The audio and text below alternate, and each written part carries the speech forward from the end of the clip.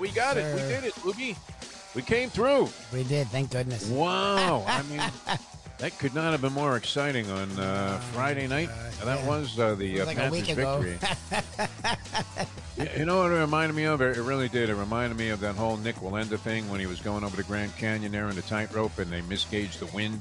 And all of a sudden you get like the Santa Ana winds are kicking up and they've made their way over to Las Vegas. And this guy's trying to balance himself. Now, he was sort of attached to the thing, so it wasn't like he was going to go into the bottom of the abyss there and fall like 1,500 feet. It was kind of treacherous to watch as he was praying to God. And as we've often referenced, probably the most unusual aspect of that whole telecast was that Joel Osteen was assisting from a mental standpoint, supposedly, Nick Wallenda as he went out there, and he was giving him confidence. And there were many God references, like, oh, God.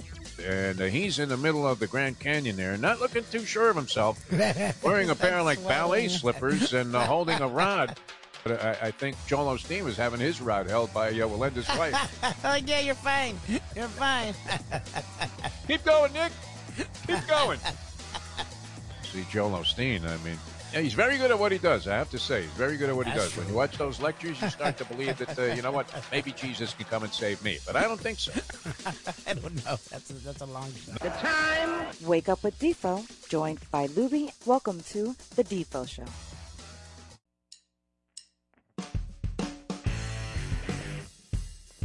And a very pleasant good morning from a stormy South Florida. Good morning, everybody. Jeff DeForest, Mike Lubitz with you, the Defo Show here on Ion Channel. Very happy to be with you on what should be a busy edition of our Degenerate Friday show, as we will feature Kate and Bradar in just a few minutes here on the program, about 15, 20 minutes from now. Kate and Bradar are going to join us from Baltimore, Maryland, where she will be reporting for TVG on the Preakness Stakes. Going to be a lot of fun. The filly, the big story there, I would think, Secret Oath and D. Wayne Lucas. Probably not getting as much attention as he should be, old D. Wayne. This guy's 86 years old, Lubie. I was thinking as I was getting ready for the show this morning, I remember interviewing D. Wayne Lucas like in the middle 80s. Wow. And thinking, the guy's been around a long time. Wow, what a veteran trainer. And that was, 40 years ago. And here he is today with the one of the contenders anyway, and a horse that a lot of people like to win the Preakness after winning the Kentucky Oaks with Secret Oath, who a lot of people have pegged as a possible Preakness winner. I do want to say that Rachel Alexandra, I didn't bother to look this up, of course, too lazy to do my own research, but I want to say that Rachel Alexandra was the last filly to win the Kentucky Oaks, not entered in the Kentucky Derby, but the preliminary race there for fillies that goes on Friday before the Kentucky Derby runs on that first Saturday in May, and then go on to win the Preakness, beat Minette Bird, who was the shocking winner of the Kentucky Derby that year, paid over $100, but came back, ran a very, very representative race. I recall it was like a stretch duel of Affirmed and Aladark type proportions, right? So we can hear, the announcer saying, and Aladark's got a nose in front. Anderson did have a nose in front, very briefly. I don't know that it really stuck. Eleanor really stuck a nose in front of Affirmed in that race, but Affirmed prevailed, came back on the rail and won the race, and that was kind of the level of stretch duel, I believe, that Rachel Alexandra and Minette Bird staged in that Preakness, with Minette Bird going down by a nose, and Rachel Alexandra going on to distinguish herself as one of those fillies that won the Kentucky Oaks, and then subsequently went on to win the Preakness. So we'll see if that situation occurs. But D. Wayne Lucas, the trainer of Secret Oath, with a shot there to put his name, etch it even deeper into thoroughbred racing history, as at 86 years old. I would think that he would be the big story around this race. A lot of people are going to be looking at Epicenter, 6-5 favorite in the morning line. Some people feel that this horse is going to bounce. There are only 9 going in the field, so you're not looking at 20 like you did in the Kentucky Derby, so less chance that horse racing luck is going to have as much to do with it as it sometimes does in the Derby. And we'll get Kate and Bradar's opinion on what's going on. And you also have the Black-Eyed Susan today, the race for the fillies. So huge weekend in thoroughbred racing. Katen's going to join us about 7:20 this morning on the video stream as well. And she's always dynamic. The professor, who, I don't know, do we need to reel in the professor a little bit? What's going on? Are we getting complaints about the professor? No, people love the professor, and I hope he goes all in each and every week. That's why we have him. That's it. And we push him right to the extreme there. And it doesn't take much of a nudge to get the professor to go off in some very radical directions. No doubt about it. I have a big board topic for him. I hope this isn't his topic this week because, I was getting ready to go out last night, play tennis with my son, who's been kicking my ass. And I don't... I'm not as, a competitor that gets upset about losing anymore. I'm just happy to be alive. I was thinking as I was getting creamed 6-1 in the second set that, a lot of guys my age are in hospital beds right now. Here I am out there playing clay court tennis on a beautiful evening in South Florida. This was prior to the storms coming later on in the early morning hours. That was some wicked stuff. Were you getting that, Mike Lubie? No. I mean, I might have gotten it, but I was sleeping. So I don't know. I didn't notice anything. It was hard to sleep, man. I mean, this stuff was just pounding. And the first test of the storm windows that were installed this week, they passed with flying colors. Although, nice. You could clearly hear the noise, and there was lightning and thunder and all kinds of crazy stuff. But, wow, I mean, it was pretty wild. And I started thinking, you know what? And this may work for the Panthers. I started thinking, why don't I reread the Tim Tebow speech? Which the big board of Tim Tebow would be kind of interesting for the professor to attack. Something like that, yeah. The Tebow speech, and I have to look to the side here. I'm sorry, people, not to address you directly here, but I have a computer off to the side here, and I popped it up. The Tebow speech. I just want to say one thing to the fans and everybody in Gator Nation. I'm sorry. And you know the history of this. Do I have to explain it, Lubie? Gators lost the game, and Tebow went off about how he's never going to do this and never going to do that. Yeah, it's the greatest ever. We were hoping for an undefeated season. That was my goal. It's something Florida's never done here. But I promise you one thing. This is where it got good. A lot of good will come out of this. You have never seen a player in the entire country play as hard as I will. And he went on and on about how he was crying. Was going to do this and he was going to do that. And he was practically crying. He was crying. And the thing was so insipidly stupid because you couldn't help but think that while this guy is saying this, not only, I mean, just say, hey, you know what? The other team was really good today. They beat us. We might have made a few mistakes. I'll tell you what, we'll bounce back next week. Would that not have been sufficient, Lubie? Yes. Did you really have to go into this? I will never play harder. I will never lose again. I will never do this. I will never do that. Season game. Are you kidding me? Now think about this. This is an institution that is well respected of higher education. I mean, it's difficult to get into the University of Florida. I do believe this, that as sad sack as the educational system is all the way up through high school in South Florida, and not just South Florida, but all over the state, I would imagine we're ahead of the pack when it comes to places like Loxahatchee and Tallahassee and anything that ends in an EEE. Yes, we care right? and try. Yes, have some good hillbilly stuff. But the college system here, I think, is excellent. And it's not only very affordable, but you have a lot of options, and there seem to be a lot of good schools, which the number one school in the state of Florida of the state school system is the University of Florida. There's no question. It's the hardest one to get into. You get rejected by the University of Florida, you go to FSU. Although I would have been inclined to make that my number one priority because I'm thinking, I don't know, is the University of Florida a bigger party school than Florida State? You would know this, Lubie. No? Florida State, they don't care anymore. And they're up there with those crackers, and you're on the border of Georgia, and there's not a whole hell of a lot to do there. I mean, Florida State's worked on it a lot. They've actually become a top 20 public school.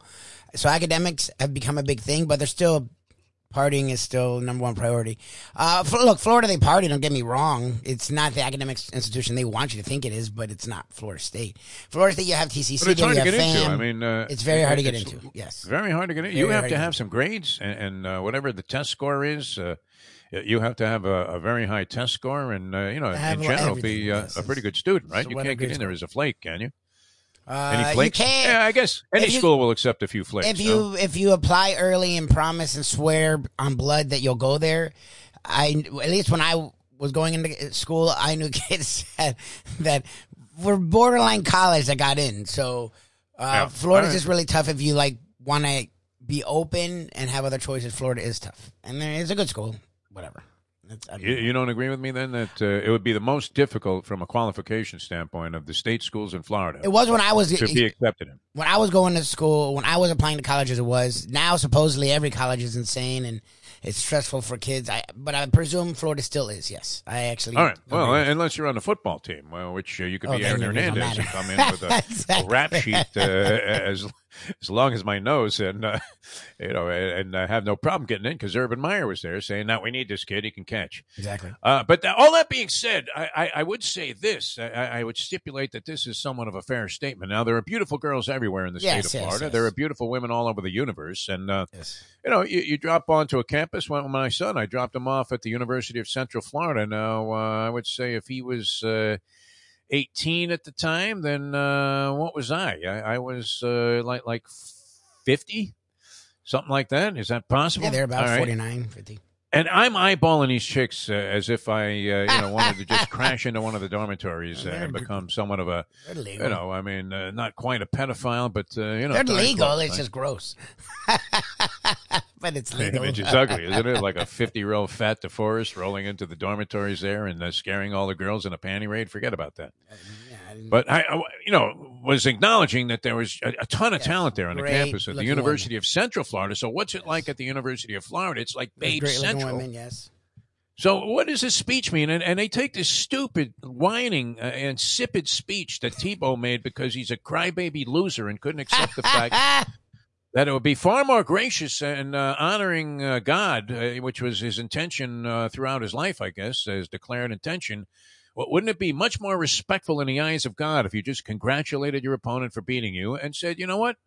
Next time, we're going to make it really tough on these guys. But if they beat us again, then, they deserve all the credit in the world because we're going to play our eyeballs out from now on.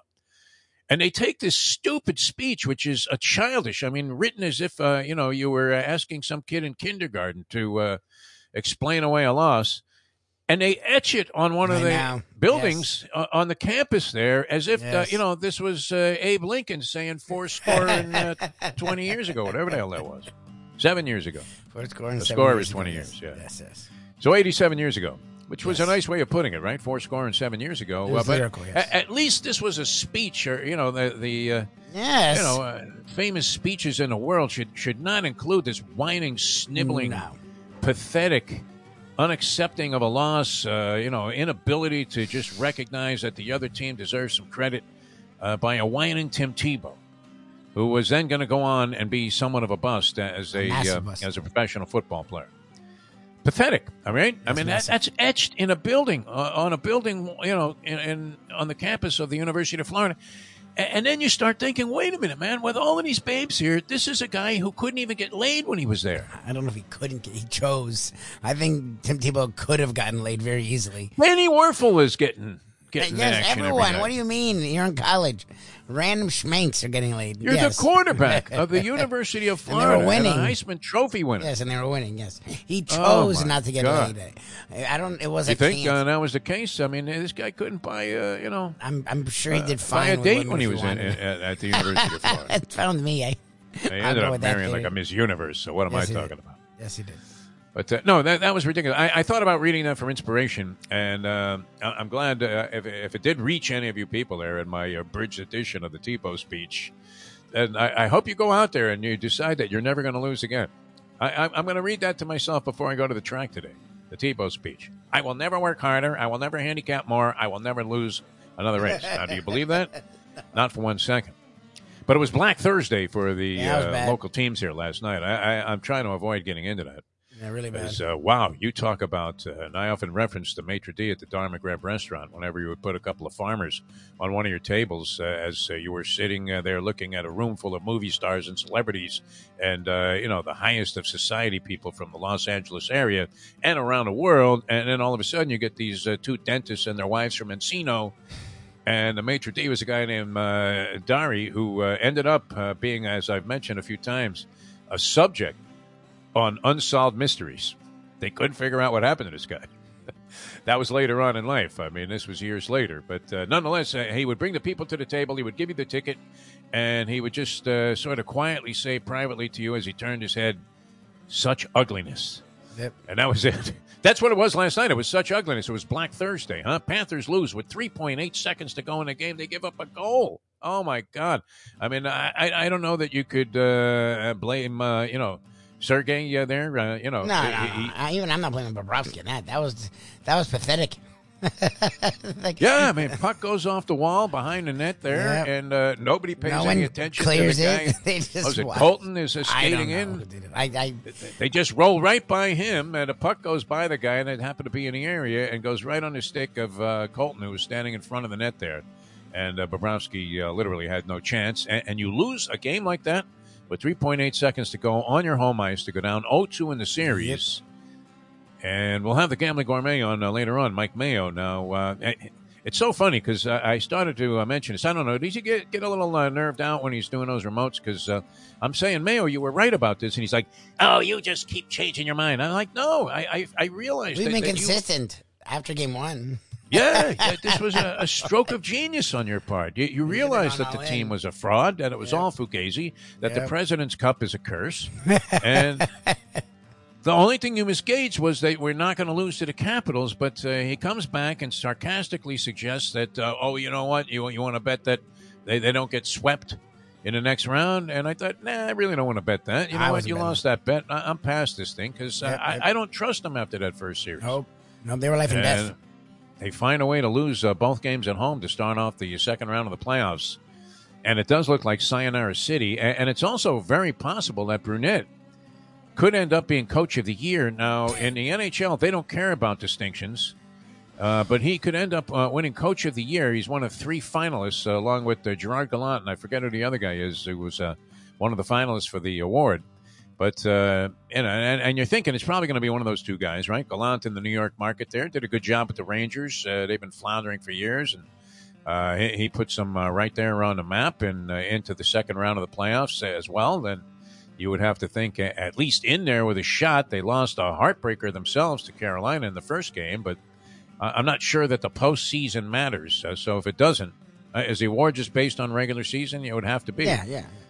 Coach of the Year, just like all of these other awards for MVP and things like that. So, wow, it's possible that Brunette could win Coach of the Year, and yet at the same time, if they get swept by the Lightning, I would tend to fire the guy. I wouldn't keep him. I'd say, you know what, this guy didn't have it together. I don't know so much about hockey, so I'm trying to leave it to other people. But there's a reason you have a coach, so it must matter. And we see these other teams fire coaches, who were successful. 0 for 25 power play in the postseason. There's got to be something a coach can do about the fact that every other team scored at least once a game on the power play, and they've now gone. It's 8 games. They've now gone 8 games without, and they've had through 4 or more power plays in every game. I'm like, there's nothing you can do, and there's no activity. Like, they will get it on the net, but there's no activity. Like, all these other teams are getting rebounds and they're rushing the net. Like, they don't. To me, so what are you doing? There's nothing you can do differently? Like, come on. Your degenerate math is a little bit off there. I mean, if they played 8 games and they had 4 power plays a game, they'd be 0 for 32 they had on 3 the power play. They've had 3 or more. I would say 3 or more. But exaggerating to make a point on Sports Talk is at least 3 like or more. Sports Talk 101. Well, let's embellish the point here by making the numbers as askew as A-Rod did in Major League Baseball with the stats. And then the Heat, that was, wow, that was an abortion yesterday. They're up 10 early in the game, and that's kind of where I left the bar that I was watching with my son after our tennis match, and we're thinking, wow, they're looking good. So I flicked the thing on the radio, and by the time I got home, they were still in a great position. Yeah, they were in the game. And I turned away for a while, and I come back to it, and they're down like 40. Yes. It was amazing. Big difference there having Marcus Smart. Marcus Smart, the Defensive Player of the Year in the NBA. Also, after getting off to a very slow start offensively, ended up with 20 points, 10 rebounds in the ball game, and 3 steals. He had 9 assists. He literally almost had a triple double. And he's not that good offensively. That was just a disaster. You think Spo was just looking at what happened with Doc Rivers? He kind of yanked everybody a little bit early in that game. I mean, do you have any chance when you're down 30 in the fourth quarter? Or do you just pull all of your players? Well, they just never made a run. I mean, you can see when this team's done this. Like, different points in this season, you can just see them sort of be like, And it's not worth risking them. I don't know what the hell last night was. I mean, look, the Celtics at least the night before made a run at some point and cut it to 10 with 8 minutes left in the fourth. They never got really closer than that when the game was in the balance. But they at least did something the game. Like, the Heat never weren't. After the Celtics took a 23-21 lead, the Heat never made a run. Like, never did anything. That was a weird, especially with Eastern Conference Finals at home. You'd really like to get up 2-0 I don't know what the hell that was. Not a contentious game at all. I mean, just blowout city joke. all the way around. And I don't know about whether the Celtics doing anything particularly phenomenal in this game, or no, they were hitting their shots. The Heat had nothing. They were hitting their shots, and the Heat weren't getting bailed out by the Celtics missing open shots, but they were open shots. Like the Heat's defense was a joke. Like they looked like they were like, all right, we got a split, but you're at home. At home, you're not looking for a split. Like, that's on the road that you want to split. At home, you really want to put your thumb on the jugular come there on. and get up 2-0 and force Boston to hold serve and win 2 games at home. So that looked very bleak. We've seen it's been weird, the playoffs in the NBA. I believe I saw a stat last night that 21 of the NBA playoff games so far have been decided by 20 points or more. Yeah, there have been a lot of blowouts. Mayo said it said it last night, and he's not wrong. Like, not all the games, but most of the games have been blowouts. I don't know what's going on with these teams, but the ebbs and flows are super strong. It's a little weird. Yeah. I mean, that's 20 points or more in 21 games have been decided in the postseason so far, and we're into the third round. But nonetheless, that's a surprising disparity and discrepancy when it comes to games that are normally very tightly contested, and teams pull back a little bit. All right, Kate Brader, she's going to join us, in a couple of minutes here, Lubie? Is that the deal? Yeah, supposed to join us okay, now. very good. We'll connect with Kate Brader. Let me tell you about Hialeah Park, and Hialeah Park would be a great place to punch away. I'm thinking about jogging down there tomorrow, Lube, and betting the Preakness Stakes at Hialeah Park and just hanging out there in the champion simulcasting room for the afternoon, because it was just such a great time there at the Derby before the fights. And it reminded me how much I loved that champion simulcasting room. I go to various simulcasting places all around the country, and it's usually my first move is to check out where they have simulcasting. As nice a room as you'll find anywhere in the country. And that's indicative of what's going on in Hialeah all across the board, because you can go into the casino there. That is hopping. The Mustang loves that. Poker room, everybody raves about it. Our good friend NASCAR Roger, from whom we haven't heard for a while. It's been a while, yeah. What do you think? Is NASCAR Roger okay? Has he found it? Yeah, he was aware of the show, was he not? Yes, yeah. We've had him on the Trivia Challenge. He's played. He has? Okay. Form, yeah. All right.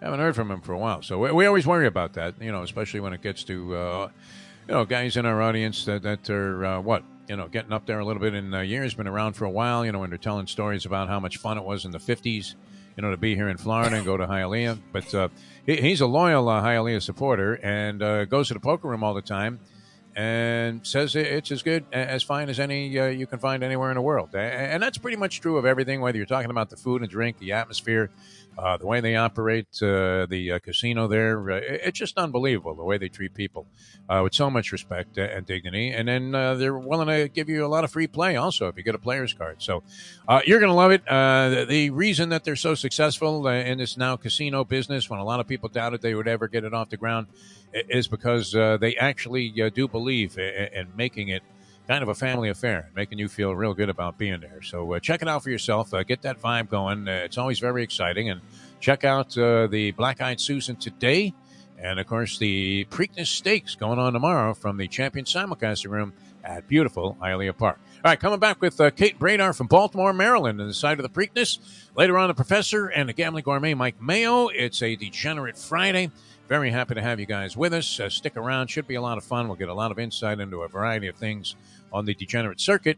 He's Mike Lubie Lubitz. I'm Jeff DeForest. We're on Ion Channel and back with more in a moment. Now that. The time. 7:23. Hey, folks. Tony Segreto here. Let me ask you a question. What do you look for when you go out to eat? Good food, obviously. Friendly atmosphere, not too loud, but good energy, reasonable prices, and a place where you feel comfortable. You're talking about the Texas Roadhouse.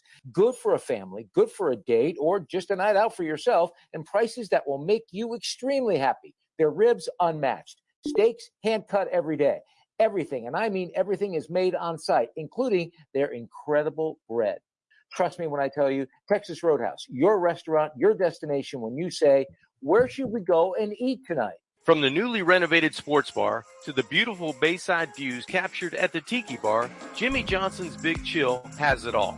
Located at mile marker 104, the Big Chill also offers waterfront dining while experiencing breathtaking sunset views of the Florida Keys. It's simply the hottest spot in the Keys to cool off. That's Jimmy Johnson's Big Chill at mile marker 104 in Key Largo. For more information, call today at 305 453-9066. Any time of year, things can happen to your home or business, and the insurance company can be your friend, but they also can be your enemy. Horizon Public Adjusters, Justina Testa, are here for you to help this process go so much easier. 7 to 10 times more money recovered with a public adjuster than if you went on your own. If there's no recovery, there's no fee. Before you call your insurance company, call Horizon Public Adjusters and Justina Testa at 954-809-8752. Jerry Bailey, Jerry Bailey,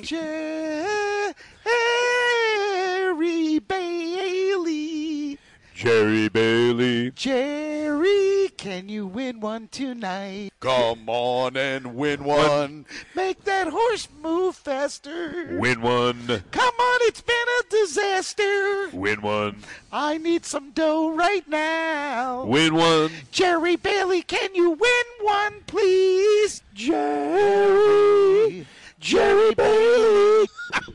The morning just isn't right without Defo. We now return to the Defo Show. Always amazes me every time I hear that clip, the falsetto ability of Jersey Cal Martinez. He should have been one of the Jersey Boys, which he is. This is great because, you worry in this industry about cell phone crap out and, of course, Wi-Fi connections now with the video element in play here. And we welcome from her hotel room in Baltimore, site of the Preakness Stakes in Maryland, the lovely TVG's top analyst, in my opinion, one of the best in the business in any sport at what she does. The lovely Kaiten Brainard joins us here on the show. Kaiten, how are you? You look great. Oh, thank you, guys. I everything is good. So far, so good. Got a good night's sleep. Ready for a big 95-degree plus Florida type day here in Baltimore, Maryland. It's going to be steamy. Steamy and crowded, I would imagine. I've been watching some of the Pimlico races leading up to this. And, of course, we have the Black-Eyed Susan today, which will not have Secret Oath, who will run in the Derby. And, of course, Secret Oath did help, key a big score for you on the Derby because, unlike me, you went ahead and took advantage of the successful wheel. I was going to back wheel Epicenter in the race in Exactas. Didn't do it, of course. And everybody, I mean, to the people that I owe money to, I did not have it for the 100,000th time. That was so funny. Everybody thinks I copped like, $6,000. I know you had it for $3. I had nothing. I feel like a fool. Lubie heard me whining for the next 4 hours. And here I am a week later, and I'm still crying. But you had Secret Oath in that Oaks Derby double. And that had to be a lot of fun watching. Did you know that was the 21, or were you thinking that was the 2 at 23 to 1? I thought it was the 2. I really did. And all of us were kind of, who is that? Who is that? We're scrambling. And then They have to come up with a different color, though, for the number 21 saddle towel, because it really did look white when he crossed the finish line, which is the 2. So, and then you could only see the 2. You couldn't see the 21.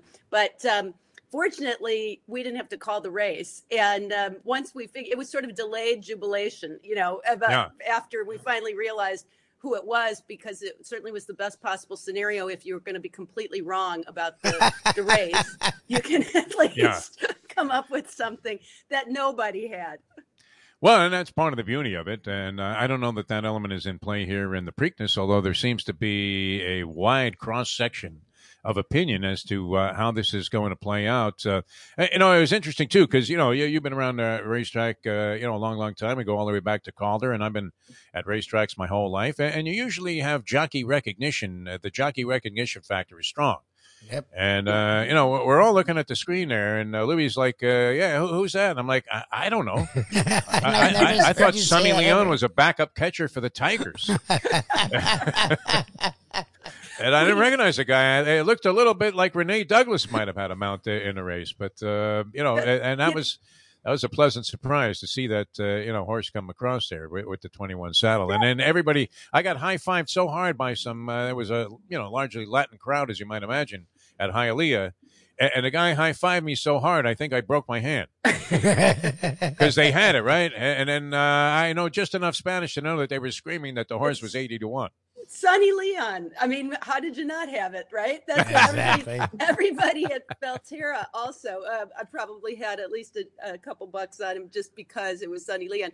That to me was one of the, besides cashing the ticket, was one of the best parts of the story, because I think it kind of reinforces the idea that there are a lot of really good riders out there that are never getting a horse that's capable of running in the Derby, or they don't get the chance. I mean, if they did, you would see it's horse racing, not jockey racing. And I have a lot of respect for the jocks, and there are some jockeys that can make a difference. But at the end of the day, there are so many more that are capable if they got the chance. And that's kind of what the Derby was all about in that moment, was showing that, it's not a story of anybody can win. It's still a pretty specific profession that requires some skills. And I mean, Sonny had nerves of steel to sit in the pocket the way he did when he was completely behind Tawny Port. And he was also a little lucky that Tawny Port kept on going for enough time for him to get that path, get momentum. But he still made that split-second decision to go around Messier in the stretch, who was tiring. If he doesn't do that, he doesn't win the race, in my opinion. So I think, he showed that there are a lot of good riders out there that don't get the credit like him.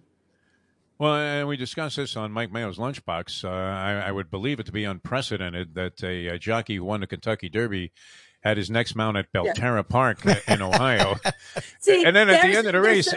Yeah, go ahead. Said for working on Mondays and Tuesdays at TVG, because I did know who Sonny Leon was. Oh yeah, Never heard of on the off day. Oh yeah, because they're showing those races where the evil voice in my head is telling me to go out to the simulcasting facility nearby, which would be the Isle Casino in Pompano Beach here where I live, or and one voice is saying go out there, and then your other voice is saying no.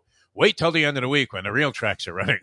Don't be out there, losing your bankroll on Mahoning and Belterra. That third voice is your wife telling you stay home and mow the lawn. Exactly. No, you know what really sucks about all of this, electronic communication now is it's impossible to hide a bank withdrawal or an ATM hit or a credit card, maximizing, move where you're paying $40 in juice for every 100 that you get, but you're so desperate you go ahead and do it. At the end of the race, though, it looked like a race from the Hippodromo or something, because I didn't recognize the jockey. The 21 wins it. The lighting is bad. You're trying to figure out who was that horse, and then the prices were just as bizarre. So it was a lot of fun. The ultimate let it ride racing experience, really. Yeah, it would have been nice to get a piece of that exacta, but I don't want to bring that up again. All right, you know me. I love signs from the gods of gambling, and so I can't help it. But in the Black Eyed Susan today, can you help me make a case for radio days? Oh, yeah. Pimlico? For sure. I mean, that did not pick her on top, but I really went back and forth. And in fact, I believe my colleague, Gabby Gaudet, is very, very bullish on radio days. And you believe in signs, Jeff. I have run into an assistant, longtime assistant, who's here with Shug McGahee's horses. Like every time I turn the corner, in fact, she said to me yesterday, "Are you following me?" Because we ended up. And you might have been. I said, you know what that means? You're probably going to win the race, because every time that happens, and I run into somebody over and over and over again, their horse runs big. But I think that she's sitting on a big race. I think that the 7 Furlong Beaumont was kind of, I don't want to say it was a prep, because it was an important race, and I think they would have liked to have won. But at the same time, she kind of, I thought she showed that what she wants to do is go longer, and this gave her the setup to really excel as she stretches out. So I think that she's very, very live. And of course, with the name, you got to go with radio days. Yes. But I am going with... especially since our radio days have been now numbered in the past. We've moved on. Well, which brings me to my selection, which is distinctly possible. Chad Brown, she's a little under the radar. She's a little less experienced than some of the others in here. But her last race was really good. She won at... a maiden special weight at Keeneland. I know it was a maiden race, but it was sort of a coming out party, in my opinion. Before that, she actually ran second to Juju's Map, who I think is kind of among the best in the category, but was a little behind the 8 ball in getting ready for 2022. So that's why you don't see her in these races. But I just think I think you're going to get a good price on a Chad Brown horse that nobody's really talking about, and that I think is on par with the top fillies in here. But this year, much like the Derby was going into it, when we said, 5, 6, 7 horses that you can make a strong case for, and truly maybe a race anybody can win, which indeed it turned out to be. To me, the Oaks is this year, as opposed to the Preakness, because I think the Preakness you can narrow down, but the Black-Eyed Susan. But the Black-Eyed Susan, you can, I think, throw a net over them, and that's the way you're going to catch the winner. I think you've helped the gods embellish my case, too, with Radio Days, since you were making, at least according to this Shug McGahee assistant, TikTok McLaughlin type of moves to find out if Seabiscuit was really going to run in the Santa Anita Derby. All right, Rich Strike wins, pays 160 plus. Keys, enormous exotics. Anybody that had a piece was thrilled with this year's Derby, and yet, people pay a lot of attention to the Derby, and then subsequently want to root 2 weeks later for the possibility of a Triple Crown winner emerging, and then the 3 weeks of anticipation up to the Belmont are always great, and a lot of different things can happen. But the horse doesn't run, and immediately fuels speculation that this horse will be running in some Latin country, maybe at the Hippodromo next, and that the connections will find a way to make their way into a non-extraditable country and walk off with the purse money. But do you buy that it was just simply the owner's decision because he thought that the 2 weeks was too short of a time to run this horse back? And should there be a change? I guess this is the even larger question to the structure, in your opinion, Kate and Brainer of TVG and many other affiliations and distinctions. Should they consider changing the format and stretching the Triple Crown out? My opinion is that it's not going to change the idea of whether or not the Derby winner runs back, and it's not going to change whether or not you get a bigger field. And to me, it's going to make it harder to win the Triple Crown if you stretch it out more, because the likelihood of having one horse that can make it through a longer period of time, through 3 races, is less likely than the shorter period of time. But that said, it doesn't bother me if they do. I mean, because it stops people from saying they should change it. And it also silences the people who mistakenly believe that 2 weeks is too short a time for horses to run back. So I don't buy that theory, but at the same time, I'd be happy enough if people stopped talking about it and kept thinking that is a problem. So it eliminates one thing that we're talking about, but I'm sure they'll find some other things. But I don't think it solves the problems. But I also am not one that's gonna, at this point, I mean, the only tradition I'm gonna dig my heels on is me or you guys, right? let's all keep getting together and keep working and getting to get paid to talk about horse racing and show up at the races and bet. But other than that, I think you got to evolve to survive. So if maybe give it a try and see if it works.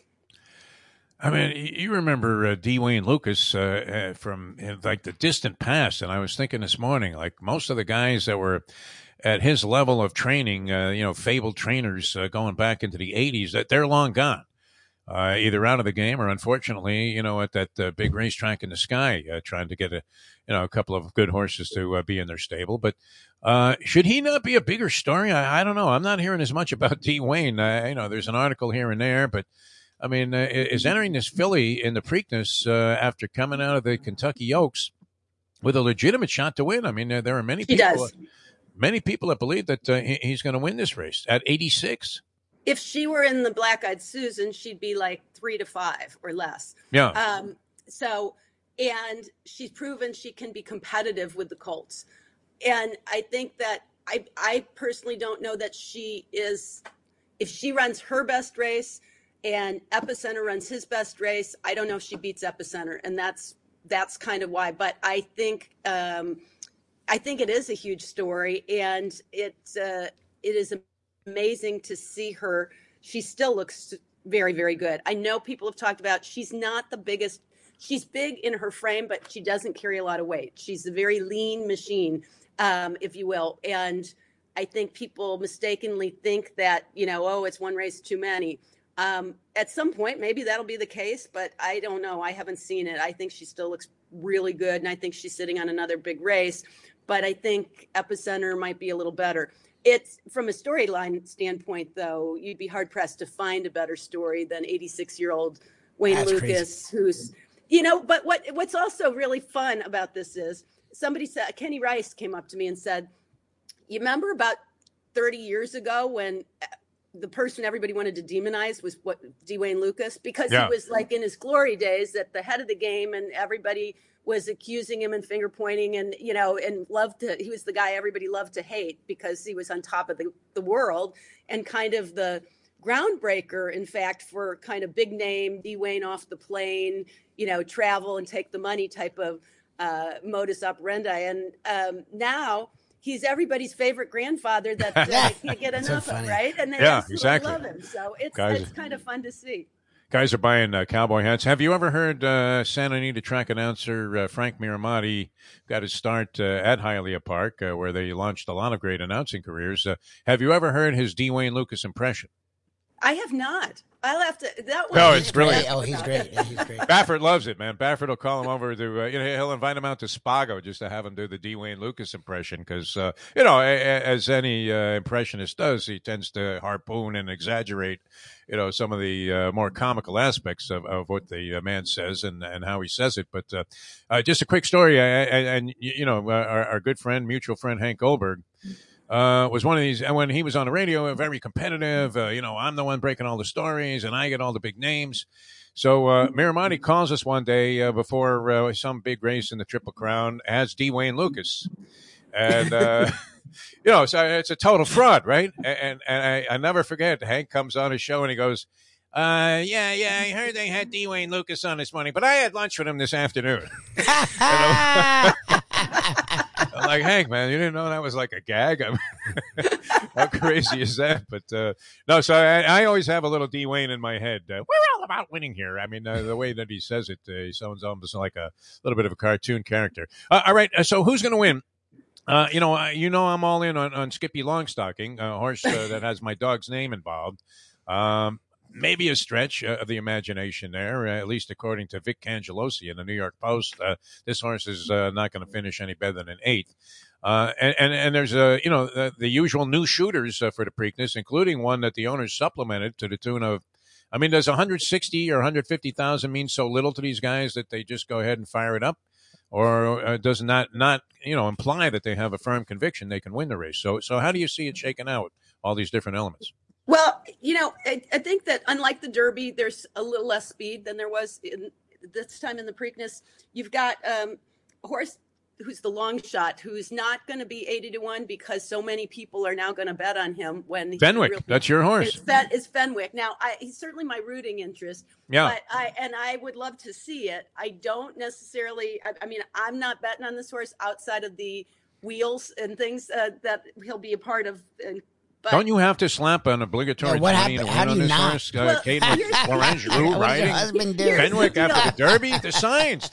Here's the deal. I'll use him in terms of an all button, and then I win if he wins. Believe me. All right. Yeah. No, you make out like a what's the purse here? Like a couple of million? It's got to be great. but I don't think. I don't see it. I will say he's a beautiful horse. I was watching him yesterday graze, and he really is. He's got a lot of size, but he does have the potential though to make a mark on the race by kind of screwing things up for early voting, because early voting has speed. And I was on early voting's bandwagon until the Derby, and then Mo Donegal didn't run very well, and Mo Donegal beat early voting, and the Wood Memorial curse, it just hasn't proven to be that great of a race as far as the quality was concerned. So I thought maybe I was wrong about early voting in the early stages. Maybe he's not quite as good. That could turn out to be a mistake that could haunt me. So I'm not using early voting, but he is part of the pace, trained by Chad Brown, who did this kind of move with cloud computing where he sat out the Derby, opts for the Preakness and wins it. Wouldn't shock me if he does, but he may have to deal with Fenwick on the lead. And I think also you're going to see probably Epicenter a little closer to the pace, but he doesn't have to be on the lead, and that's his biggest strength. So I've got Epicenter to win. I see no reason why he can't. I mean, I think he's the best 3-year-old right now, and if he maintains his form, he really should win this race. And I should add, if Joel Rosario doesn't mess it up, that's what we always say to Florent before he goes out on a horse we like a lot. Just don't mess it up. And I think the horse is there, and so he's top pick, which is no fun because he'll be favored. I'm going to use Creative Minister, as you mentioned, the horse that was supplemented. I think Kenny McPeak would have saved the owners the trouble of supplementing if he didn't believe the horse was at least going to be competitive. I don't know if he can win, but I think he could hit the board. He was impressive when he won last time out. He can sit kind of that stalking pace. He doesn't have to be so far out of it, but he'll still come up with a nice late kick. And then you can go a lot of different directions. I threw in early voting to hang around for third, but Secret Oath impresses me more and more every day. So she's going to be a horse that I'm going to throw in like any exactas and trifectas, because I thought maybe this would turn out to be one race too many, but when I've seen her and it's just brief, she doesn't look like she's lost much to me. Well, in the spirit of Let It Ride, has our mutual friend Todd Schrupp made a selection yet? Because, the line from Let It Ride that always stands out is after the guy, mentions a horse, he says, put a line through it. You know what? I'm going to have to look. He's either on Epicenter or he's on the whole TVG crew. It was very interesting. All of us, I just saw it come out last night, and all of us have got, except for one, have Epicenter or Secret Oath. I think Matt Carruthers threw in a bomber. And I tend to put a line through his horses. Relatively speaking. Yeah. Christina Blacker put early voting. All right. So that was good. And that was, that's it. Everybody else was either Epicenter or Secret Oath. So that could be really good. What about the Sarge? Really Where's the Sarge? Is the Sarge involved? I don't know I'm not sure who he's picking, but I think he's here someplace. Oh, yeah. Usually he goes to the Timonium sale. So there's a lot of trainers who do that huge double. They go to the Timonium sale and they pick up the Preakness. Oh, very nice. All right. So your selection is for the crowd out there? Epicenter. Gonna do it. Almost had it in the Derby. Big shocker up the rail. That turned out, great. Now, when are we going to see you on TVG? Because so happy that you're involved in the coverage on this race. I'm glad you got to enjoy the Derby. That had to be a lot of fun. I've had that, where, you're involved in a broadcast most of the time, but then you have the night off and you get to enjoy a big event. So I would imagine you had a blast at the Derby. But when can we see you on TVG? I will be today. I'm picking up the second half of the day, and I will be on tomorrow. But we'll be on pretty much TVG's coverage kicks off very early because of an early post time today. So we're on at I think 11 Eastern. And, nice. And I pick up about halfway, not even halfway. I think it's about the fourth race.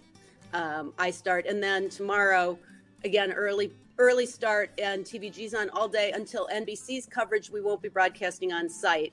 That's when, but we will show all the races, so you can tune in, and I'll be on pretty much all day from there as well. It necessitated going out and buying some different clothes because I didn't pack for 95 degrees both days. But it really is supposed to be record-breaking heat both today and tomorrow.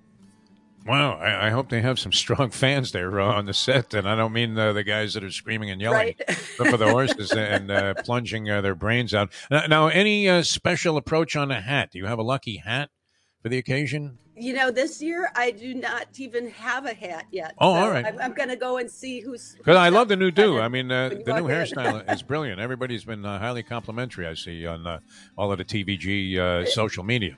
Excellent. Yeah. As long as go ahead. they're saying nice thing, as long as they're still talking about you, I'm happy. So just.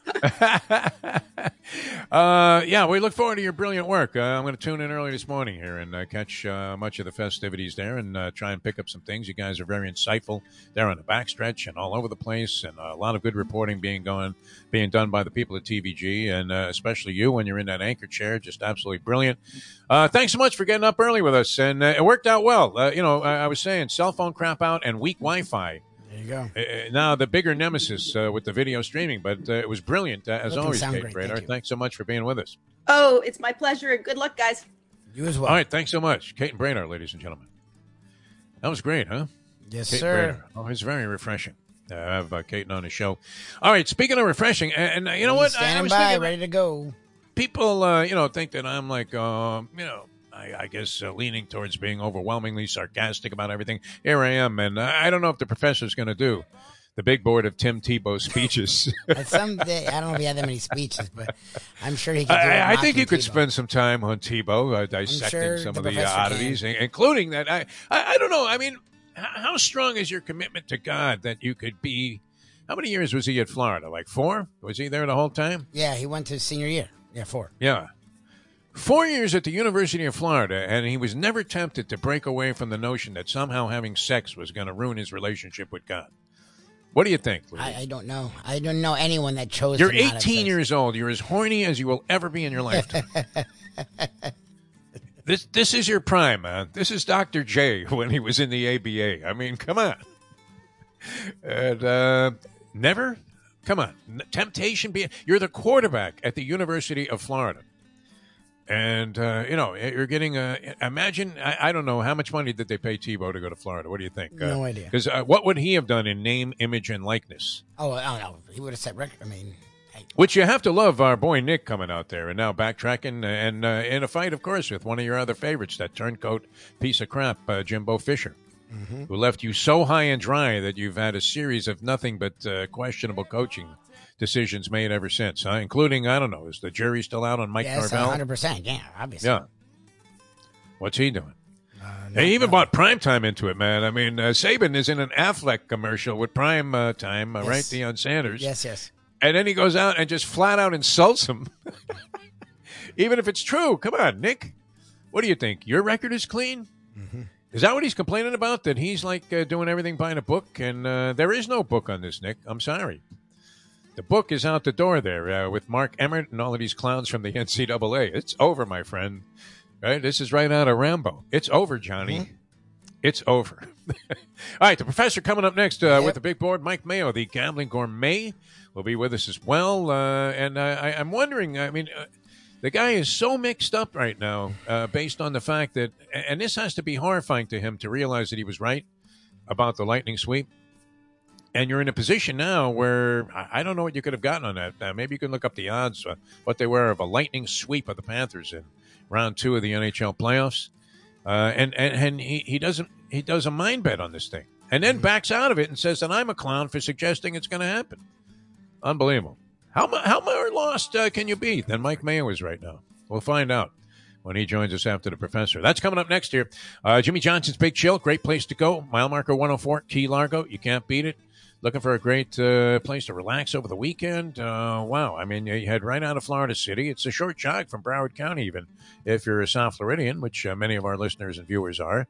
And you're here in town, and you're thinking, I want to completely change my whole vibe for the weekend. Right down there to Jimmy Johnson's Big Chill, mile marker 104, the Overseas Highway. Great food, great drink, great atmosphere. We've all been there. Professor was down there with us, and he's in the restaurant business, and he had nothing but high praise for Jimmy Johnson's Big Chill because everything was just absolutely superb. And yet you still had that relaxed Keeves vibe that you were seeking out. So you got a little bit of a change of environment and change of atmosphere. It's fantastic. Check it out for yourself. Jimmy Johnson's Big Chill, mile marker 104, the Overseas Highway in Key Largo. Professor coming up next with the big board. Later on, the Gambling Gourmet. Mike Mayo. I'm Jeff DeForest. He's Mike Lubie Lubitz. Our thanks to Kate and Brainerd. Brilliant performance as always on a degenerate Friday here on the Defo Show. Back with more in a moment. Now that. The time. Oh, and I was asked by one of our fans to mention the retirement of Mick Hubert. There you go. Which And he actually acknowledged that we refrained from playing farm animals in the background when Hubert was on the show, because we had so much just outright respect for the guy being the voice of the Gators for all of those years. And even if you hated the Gators and the sound of his voice, you knew exactly what you were listening to the minute you turned on the radio. It didn't take 2 seconds to identify, wow, that's Mick Hubert and that's a Gator game. And I think, that's at the essence of what you would like if you were hiring a guy to and keeping a guy around to be your college football announcer. Same could be said for Gene Deckeroff, right? Florida State, who also, right, isn't he retired? Gino's hanging it up. Yeah. Wow. There's room at the top, Lubie. There you go. Wouldn't that be ironic if you made it as the longtime announcer of the Florida Gators football program? That would be great. Okay, let's go up to the booth. And Mike Lubie Lubitz, I can't believe these... you start using all kinds of foul language. You're referring to the Gator football team that you're supposed to admire. All right, Professor, up next here in a moment. Now that. The time... It's 7:54. If poker is your game, you're covered in style. And you can play all your favorite Vegas-style games, including blackjack, craps, and roulette, in Hialeah Park's sizzling hot casino. Get a player's card when you walk through the door for all kinds of generous amenities, including our favorite, free play, when you come out to the ultimate casino and entertainment destination, Hialeah Park. These days, we're all looking for comfort anywhere we can find it. Thank goodness for Landlubbers Raw Bar and Grill in the Plantation location, because they are making sure you are as comfortable as possible. You're going to have the best wings in the world. You're going to have a great burger. You're going to have their amazing soups.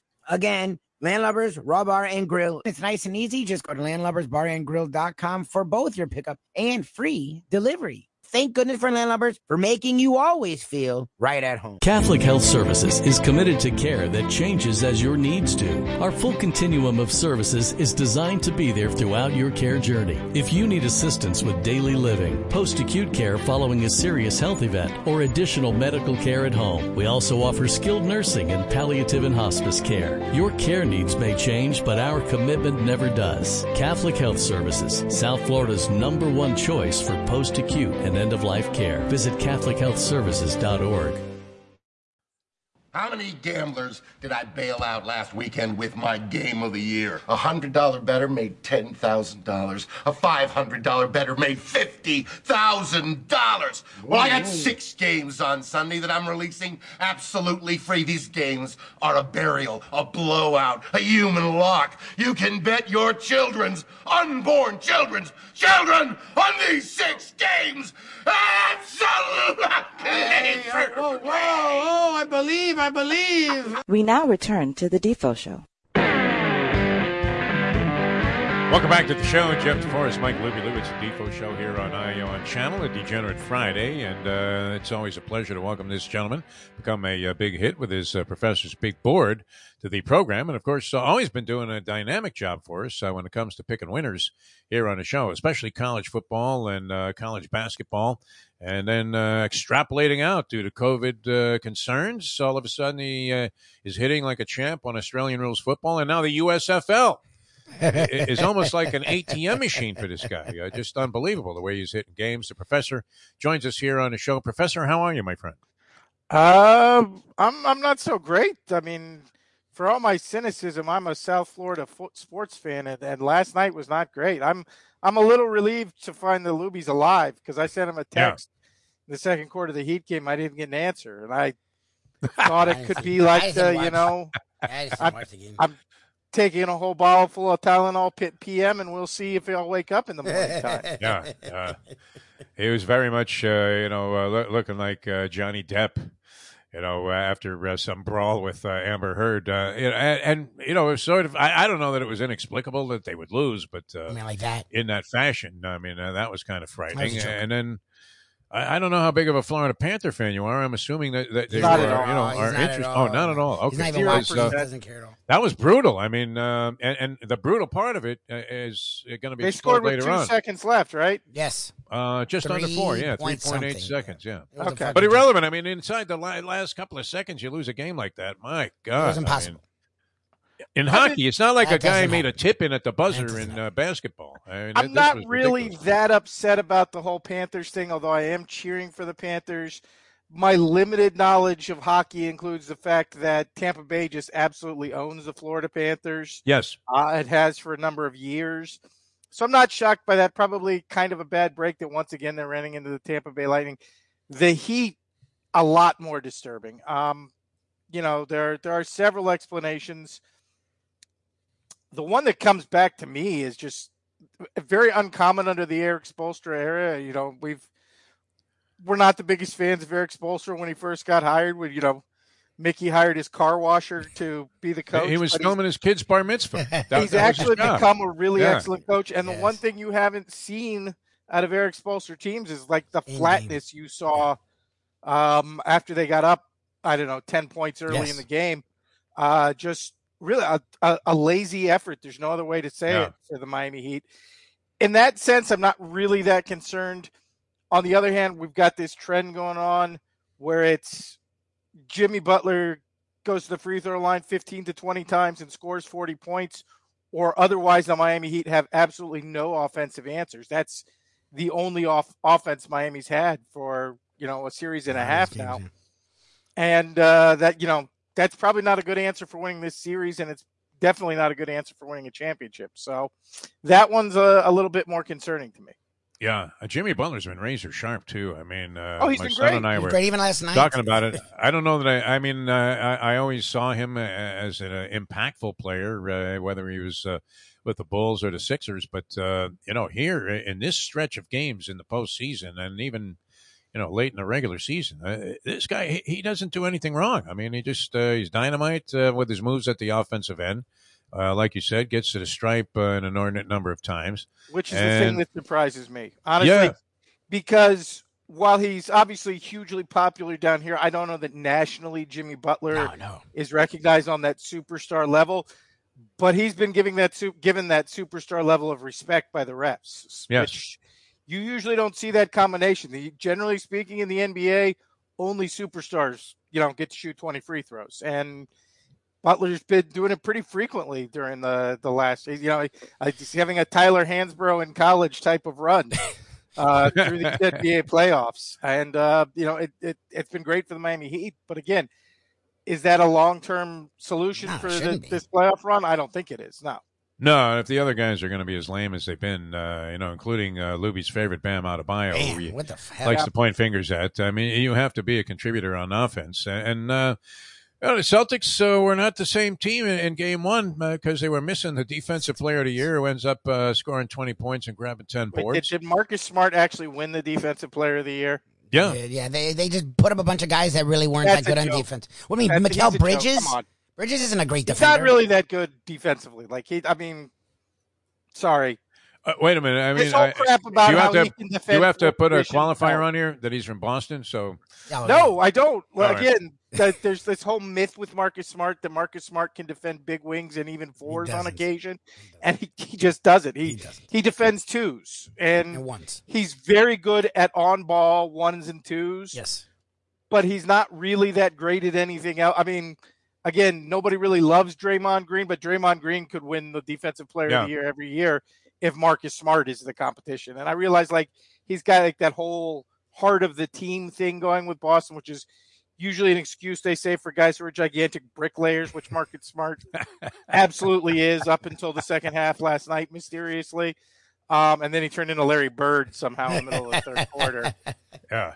Including the hitting from behind the backboard shot, which I honestly, if I were Spoelstra, I would have probably just put the bums in at that point. When that shot went in, yes, because the Heat had gone a little mini run to cut it to 18 or 20 when it was 30, and then Marcus Smart hits that Larry Bird shot from behind the backboard, I would have just quit at that point, honestly.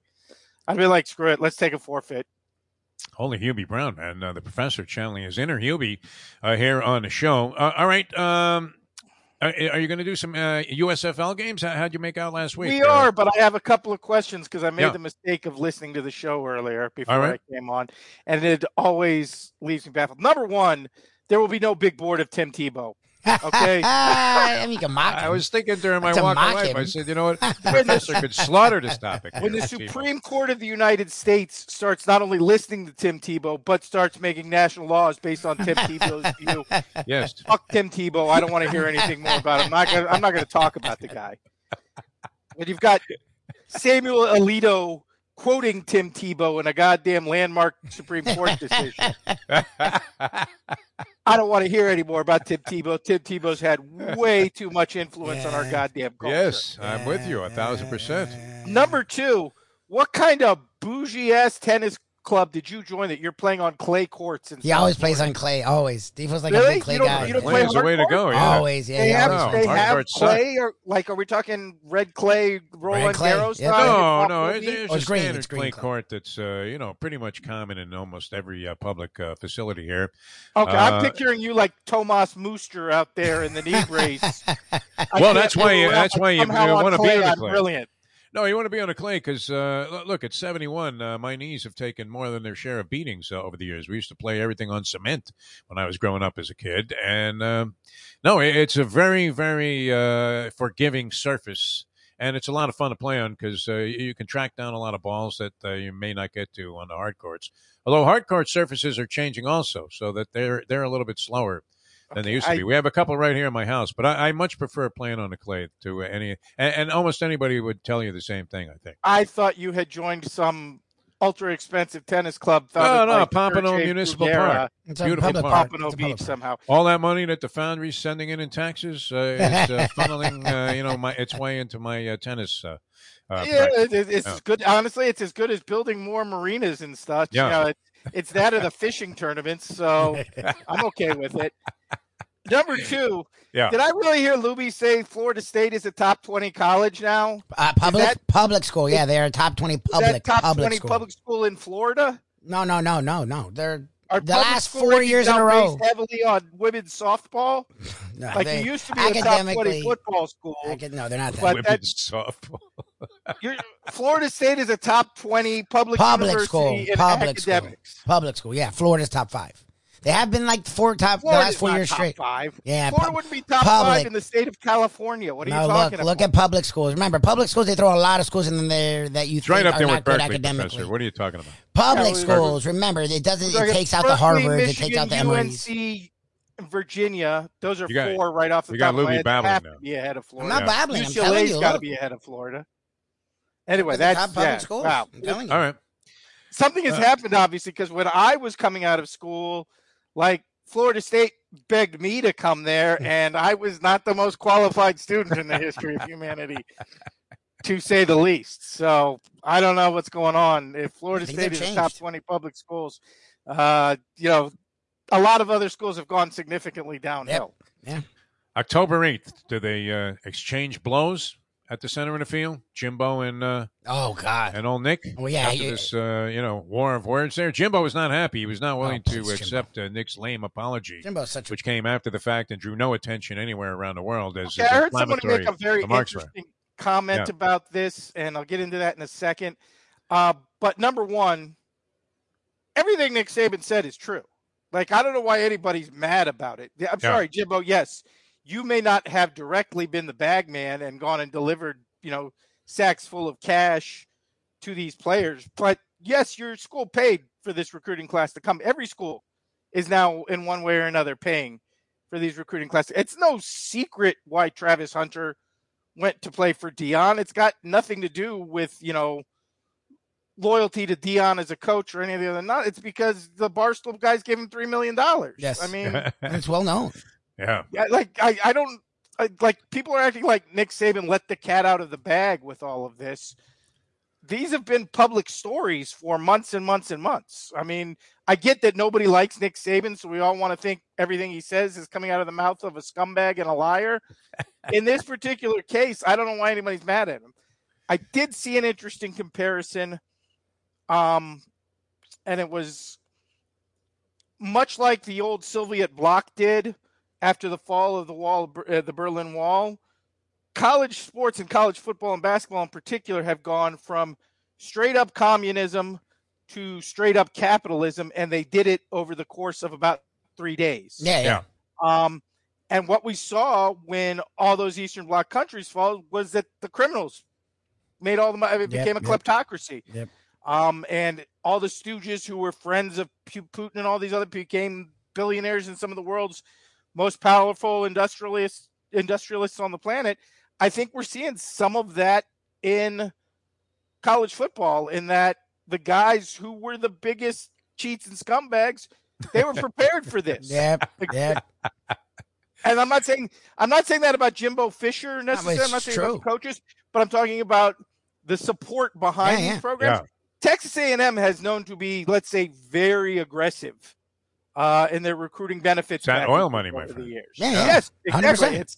It's the oil money. Agriculture and mining, my friend. So that Texas A&M continues to be very aggressive should be a surprise to no one. Again, in a lot of ways, it's very similar to the instant transition we saw when communism collapsed. And yes, it's tough to find social balance in a system that just became instantly capitalist. We're seeing the same with college football, and it shouldn't surprise anybody. All right, we have to get to the big board, and I don't know if you want to run through a couple of quick USFL picks, and then we'll turn the cameras around on the big board for this week, which will not feature anything to do with Tim Tebow. So what do you have for us, Professor? We'll take Birmingham -6. Why? Because they're playing the Michigan Panthers. There you go. And what's his name? Shea Patterson sucks. Shea Patterson syndrome. Sucks theory. It's winning. We've been winning every week with it, so we're going to keep it up. And then the other game we'll be interested in is New Orleans is playing Pittsburgh. New Orleans, one of the better offensive teams in the league. They had a little bit of trouble last week. Pittsburgh is pathetic. So we'll lay over a touchdown here. Go a little bit on the wire and say New Orleans -8. So our two picks, Birmingham -6 and New Orleans -8. We're chalking it up in the USFL this week. All right, nice little chalk parlay, although you would not recommend ruining your chances of winning money by connecting them together so that you have to win both games under any circumstances to get through the week. All right, the big board for this week. The Professor, ladies and gentlemen, one of the hit segments on any show, streaming I think over the air or otherwise. Really obvious, but all of a sudden you wanted to go with Tim Tebow for some reason. I just thought you could tee up a little Tim Tebow stuff. It didn't necessarily all have to do all five with the speech. I could tee up Tim Tebow stuff, but I'm not going to because once again, Tim Tebow has way too much influence on our culture already. Yes. I'm honestly a little shocked that Tim Tebow himself has not been nominated for the Supreme Court. I guess we'll see if DeSantis ever ends up president. I'm pretty sure that's going to happen, actually. Oh, no, he'll be the vice president. He'll be on the team. You know that. He'll cash in on his name and likeness and pay him handsomely for it with, some administrative job at a business in another country, much like maybe Hunter Biden might have benefited from the position. All right, turn it around here, Professor. Anyway, what do you have for us? What's going on with South Florida this week? I think we should probably have known all along who the big board was going to be about this week.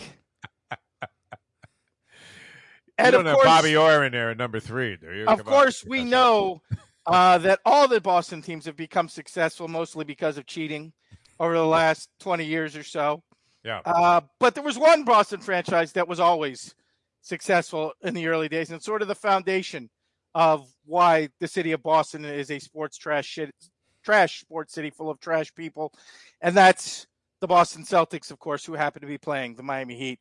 So it's time to dedicate it to the big board of the original Boston sports trash. Here we go. Are we ready? Yeah, we're ready. Ready to roll. Yeah. Number 5, Danny Ainge. Never trust Mormons.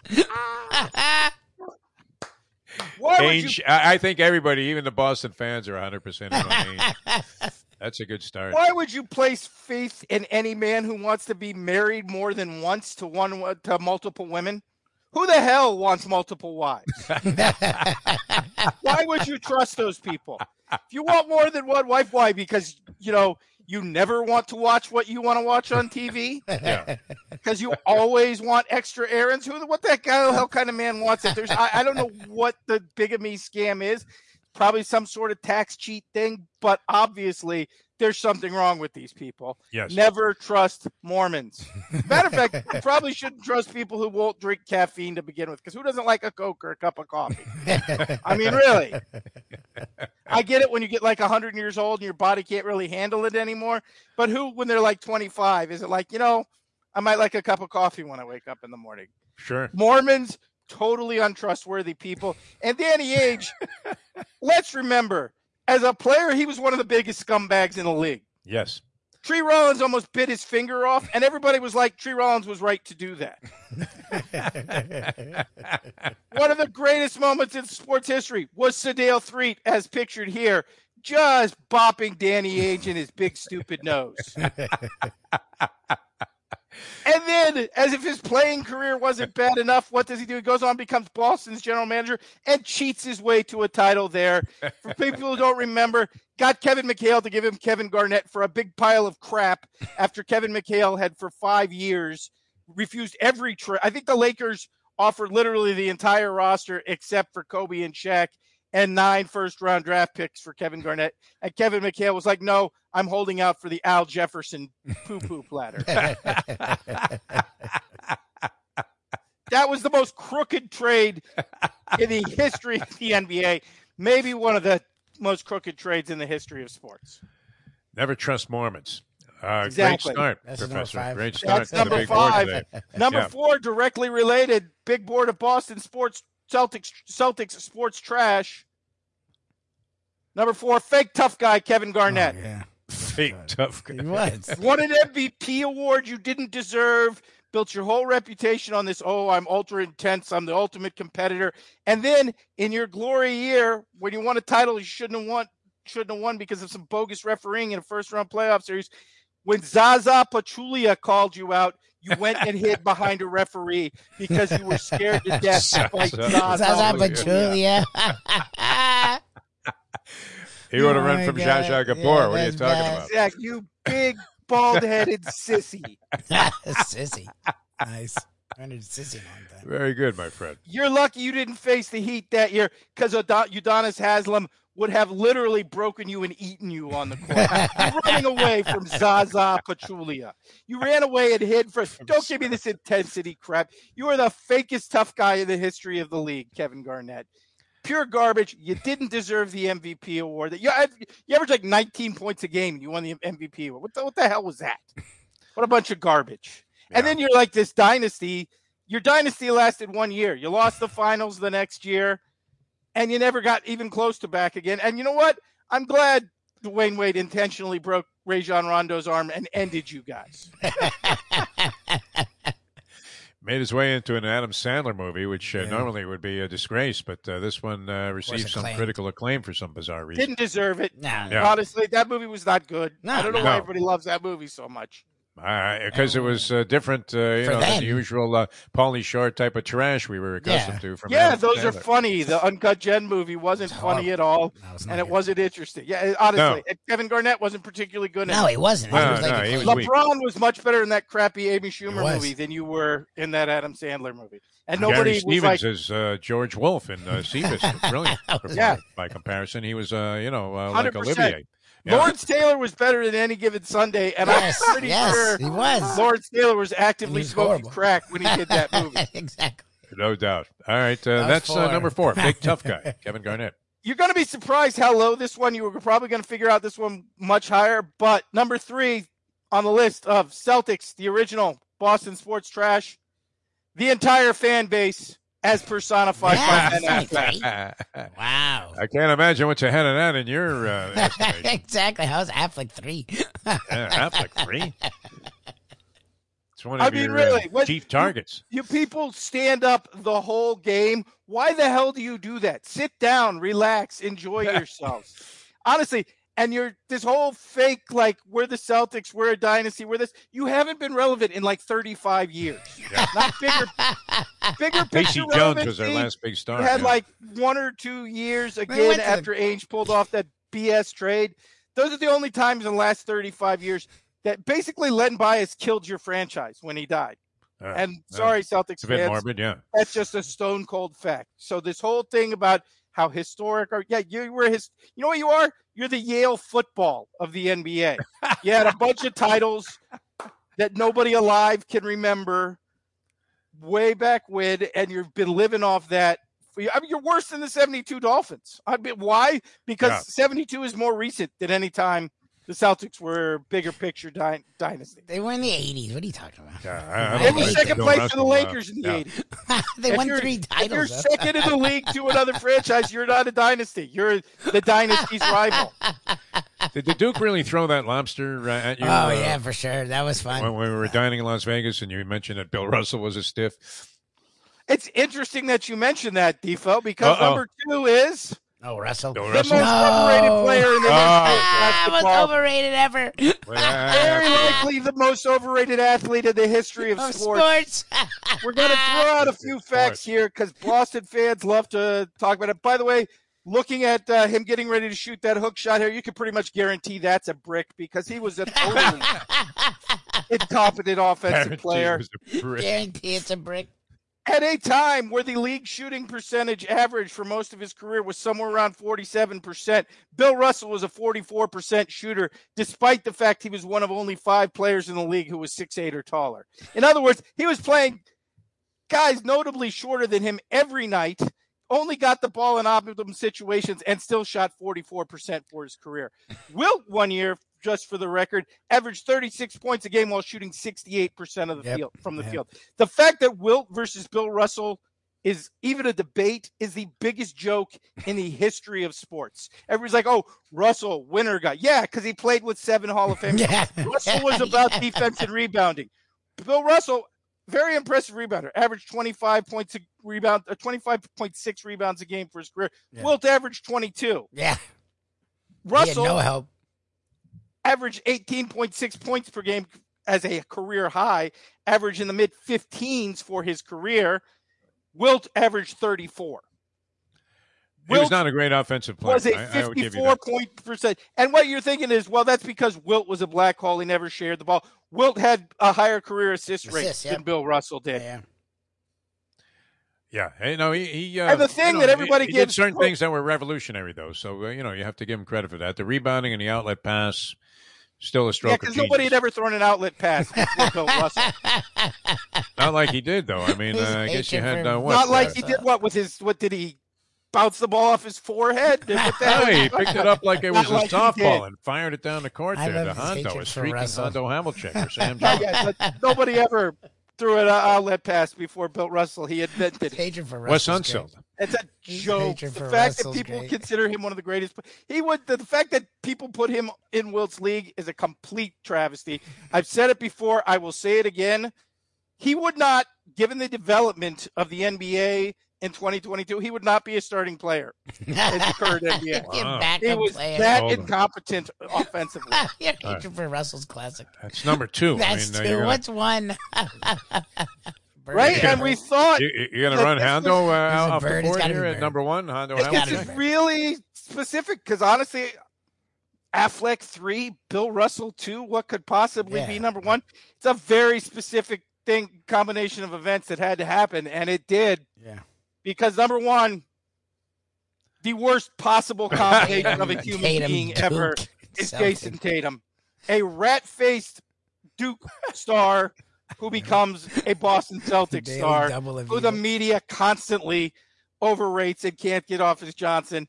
And because of that, won't investigate what I think is something that really needs to be looked into, and that is, did he shave points in exhibition games against Australia and Ghana when he was a member of Team USA last summer? We have never lost to those schools, to those teams in the history of Olympic basketball until Jason Tatum was on the team. And I think that needs to be looked at closely. What happened with the gambling lines in those games? Because I was thinking about that stupid intro you love to play. The one thing that might be 100-1 on the money line was Namibia beating you at Team USA in basketball. Whatever stupid ass country it was. They lost to Nigeria. They lost to Nigeria. Vincent in Achua. Yeah. Again, just saying. Obviously, this is a person of low moral fiber, having gone to Duke and playing for Boston. Needs to be talked about, needs to be looked at. Point shaving. Was there some point shaving involved? An Olympic prelims. We never lost to them before. Jason Tatum shows up. All of a sudden, we can't beat the Central African All-Stars. The Mormons to point shaving. We lost to a team from a country that doesn't have an indoor basketball court. God. Professor. On fire. The big board of the original Boston Sports trash. Brilliant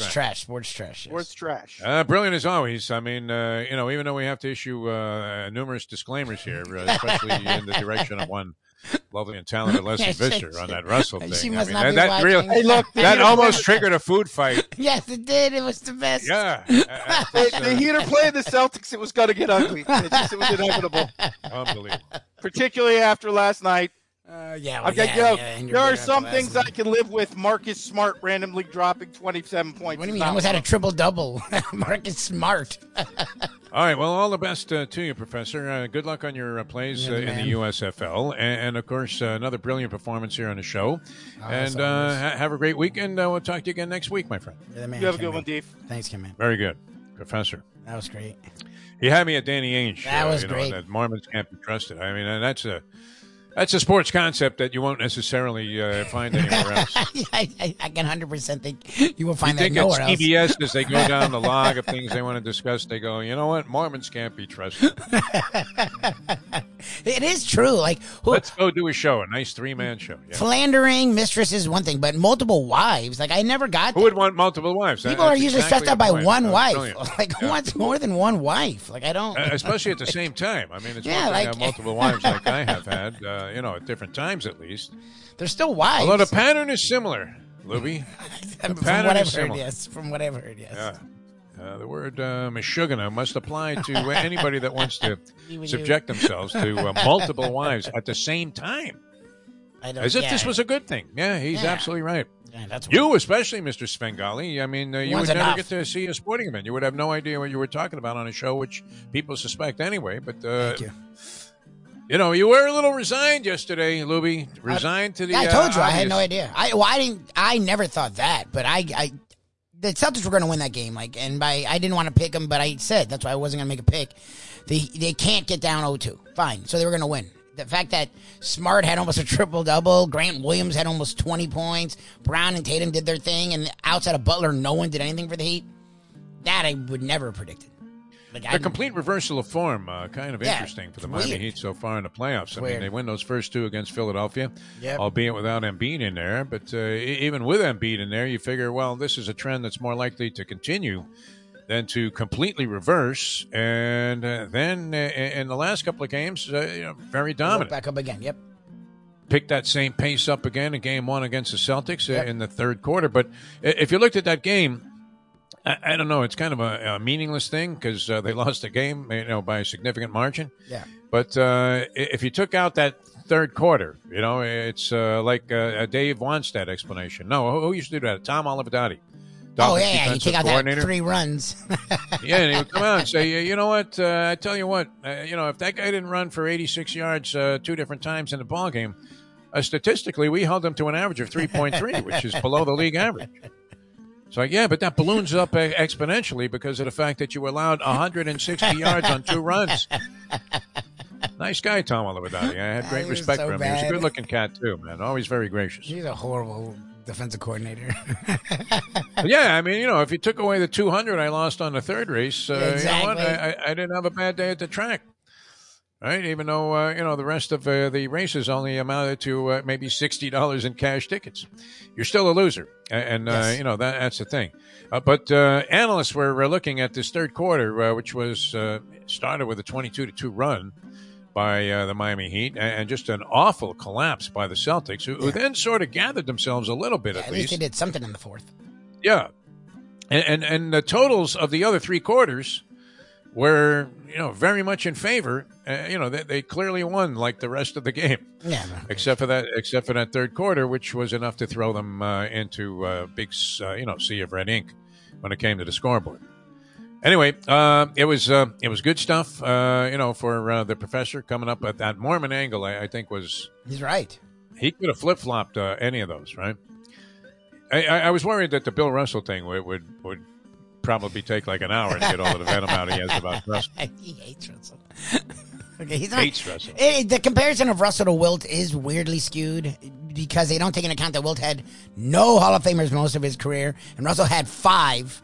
Like, that is a little weird, and the fact that they make it this equal thing, which it wasn't. The thing about Russell, though, that was unique in a way was that, and this was true of like Walt Bellamy, but he played Wilt very tough. Yeah, he did, and that was why they did that comparison, because together Russell played him well. But he had a lot of help, so it was easy. He didn't have to worry about covering it. Wilt had to cover everyone. Wilt had no one on his team when he was with Philadelphia. Was, just an unbelievable offensive force, probably the best in basketball history, because he virtually was unstoppable. And it wasn't just everything he did under the basket, because he had that little fadeaway bank shot that he would hit from about 12 to 15 feet out, and he was very efficient at hitting that, as suggested by the professor with the really high shooting percentage. A lot of that was dunking under the basket, but he was a big dipper. I grew up first following basketball in that era, so I saw a lot of Russell, Wilt, Walt, Bellamy, and they were the big 3 centers around at the time. Bellamy wasn't very good against anybody but Wilt and Russell. Wilt and Russell, strangely enough. That's funny. And the one guy that always it was kind of like Rodman on Zoe, right? Where Bill Russell, for some reason, was able to be a force against Wilt Chamberlain, even though Wilt had, about 4 or 5 inches in size on him. So, but no, I'm an admirer of what Russell did. He was with a great team also. I don't think anybody could overlook that. And I don't know that I would contend necessarily that he couldn't have started a single NBA game. I think Russell's better than Ken gives him credit.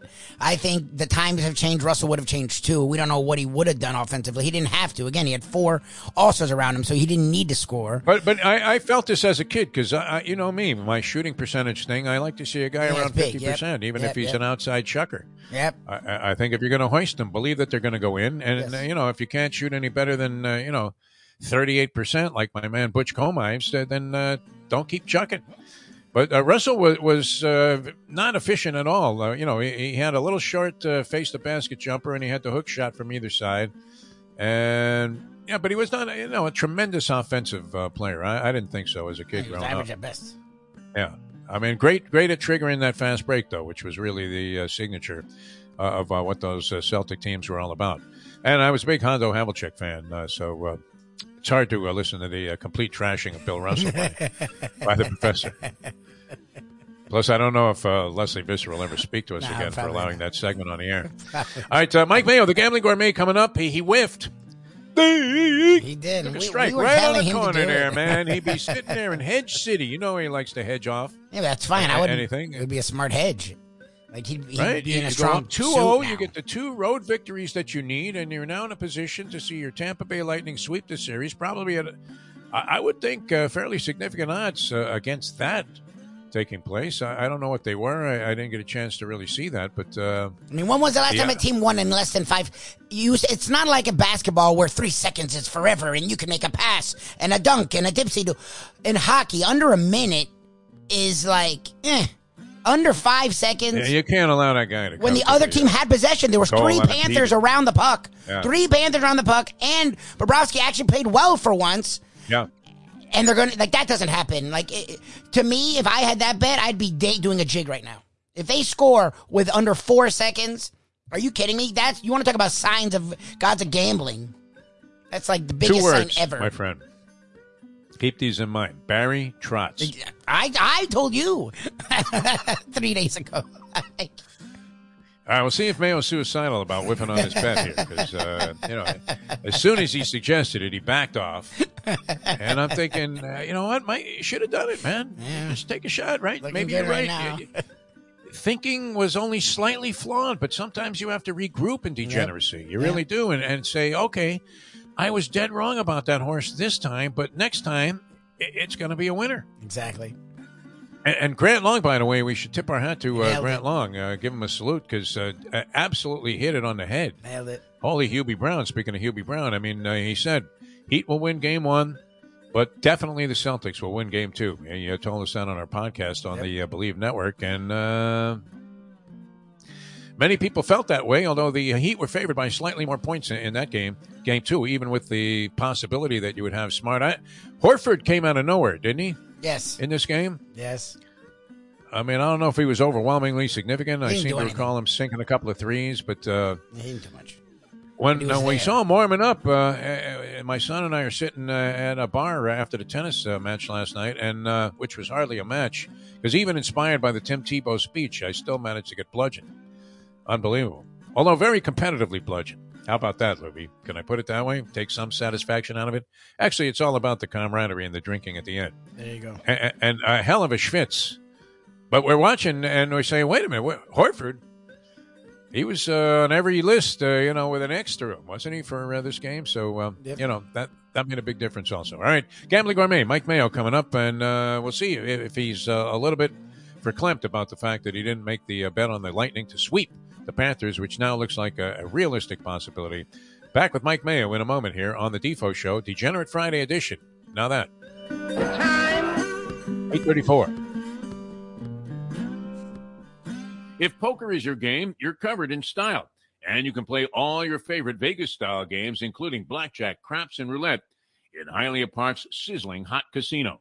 Get a player's card when you walk through the door for all kinds of generous amenities, including our favorite, free play, when you come out to the ultimate casino and entertainment destination, Hialeah Park. These days, we're all looking for comfort anywhere we can find it. Thank goodness for Landlubbers Raw Bar and Grill in the Plantation location, because they are making sure you are as comfortable as possible. You're going to have the best wings in the world. You're going to have a great burger. You're going to have their amazing soups. Again, Landlubbers Raw Bar and Grill. It's nice and easy. Just go to landlubbersbarandgrill.com for both your pickup and free delivery. Thank goodness for Landlubbers for making you always feel right at home. Catholic Health Services is committed to care that changes as your needs do. Our full continuum of services is designed to be there throughout your care journey. If you need assistance with daily living, post-acute care following a serious health event, or additional medical care at home, we also offer skilled nursing and palliative and hospice care. Your care needs may change, but our commitment never does. Catholic Health Services, South Florida's #1 choice for post-acute and end-of-life care. Visit CatholicHealthServices.org. All right, so Here's you have my the poem. Let's do it. Roses are red, violets are blue. I got DQ'd from the late double. Sorry, no champagne or caviar for you. Mike Mayo, the Gambling Gourmet, ladies and gentlemen. The only way to get your morning started is with Defo, joined by Lubie, right here on the Defo Show. All right. I don't know if he's going to pull one out of a box or something, a giant crow. Are you really, if you were going to eat something on the air, Mike Mayo. We welcome the Gambling Gourmet, Mike Mayo, to our Degenerate Friday edition of the program here on Ion Channel. Jeff DeForest and Mike Lubie Lubitz. Michael, how are you, my friend? I mean, since last Friday, the last time you're on the show, obviously, certain circumstances went in our favor. Now. And then you, in just an utter fit of bitterness, sent me a text that said the Lightning will now sweep the Panthers. And I thought, you know what? You might be onto something here. Maybe your fakakta thinking about the first round wasn't so far off base. Nope. So I guess you didn't pull the trigger on that. And then you immediately started waffling. Oh, no, I didn't mean that. I want the 10-1, all right? Because I thought it was I wasn't a little giving bit you it. outlandish. No, but I mean, what do you think the actual odds on that were? They had to I don't be know. in that I was category. trying to research it. I couldn't find it. I would imagine you would think after those first round series that the prospects of the Panthers getting swept would have to be at least 15, 20 to 1 on some of the bookmakers. I have no Close idea. to zero, yeah. But here we are. And so you'll notice I'm wearing it's my version of a dunce cap. Because it's backwards baseball cap. I don't know if you saw on the Let's I did see that post. I saw that. Like, what was that about? Though, but what if that was a guy like an Uber Eats guy? No, just I don't. He wasn't. He wasn't. It was a place called. He was just a jerk off. Is what you're saying. Yeah. No, I'm not making judgments. It was just that it was a topic that caused a lot of controversy a few weeks ago on the Let's Eat South Florida Facebook group that I helped run, almost 80,000 strong. Thanks for the plug. But and I was out with Dick Steen up in Delray Beach at this new hot trendy restaurant called. Oh, you took the picture. I took the picture. Okay. It happened in front of my face, and after the the group went in a tizzy a few weeks ago about somebody complaining about it at Houston's, where they supposedly This is have a guy policy. coming into a restaurant with a baseball cap on, backwards, period, and then backwards like he was Ken Griffey Jr. A backwards baseball cap, a bro, what some people would label a douchebag bro, but it doesn't necessarily bother me, and I wasn't being judgmental. I just saw it in front of my face. I thought it was amusing. The guy's face wasn't there. You couldn't ID him, so I snapped the quick picture. Yeah. And I posted it on the group yesterday, and people went into a tizzy. There's 33,000 views. There's 500 comments. Really? People are they're bashing me for violating the guy's privacy. Oh, really? And why are you judging him? What does it matter to you? I was like, I didn't judge anything. I had a great meal. It didn't bother me. Yeah. I just snapped the picture and said, hey, here it is, guys. You guys were talking about this a couple of weeks ago. Here's some more chum. I just threw some chum in the waters, like in Sharknado or whatever it was. Yeah. And next thing you know, that people are just like diving in. They want to kill the messenger. That's everything. Yeah. But that's okay. I was just there to instigate, to be an agent provocateur. 2 minutes for instigating, yes. And the same thing with these bets. Look, congratulations, guys. I owe you a dinner. We'll do it sometime. It's okay. Soon. We couldn't have. This was one we couldn't stand losing. That was. I wasn't doing that again. I didn't trust because of what was involved here and it's the pride. 2 months of trash talking back and forth. And my original inclination after seeing Vasilevsky, I'm not even hungry after that. I'm so happy.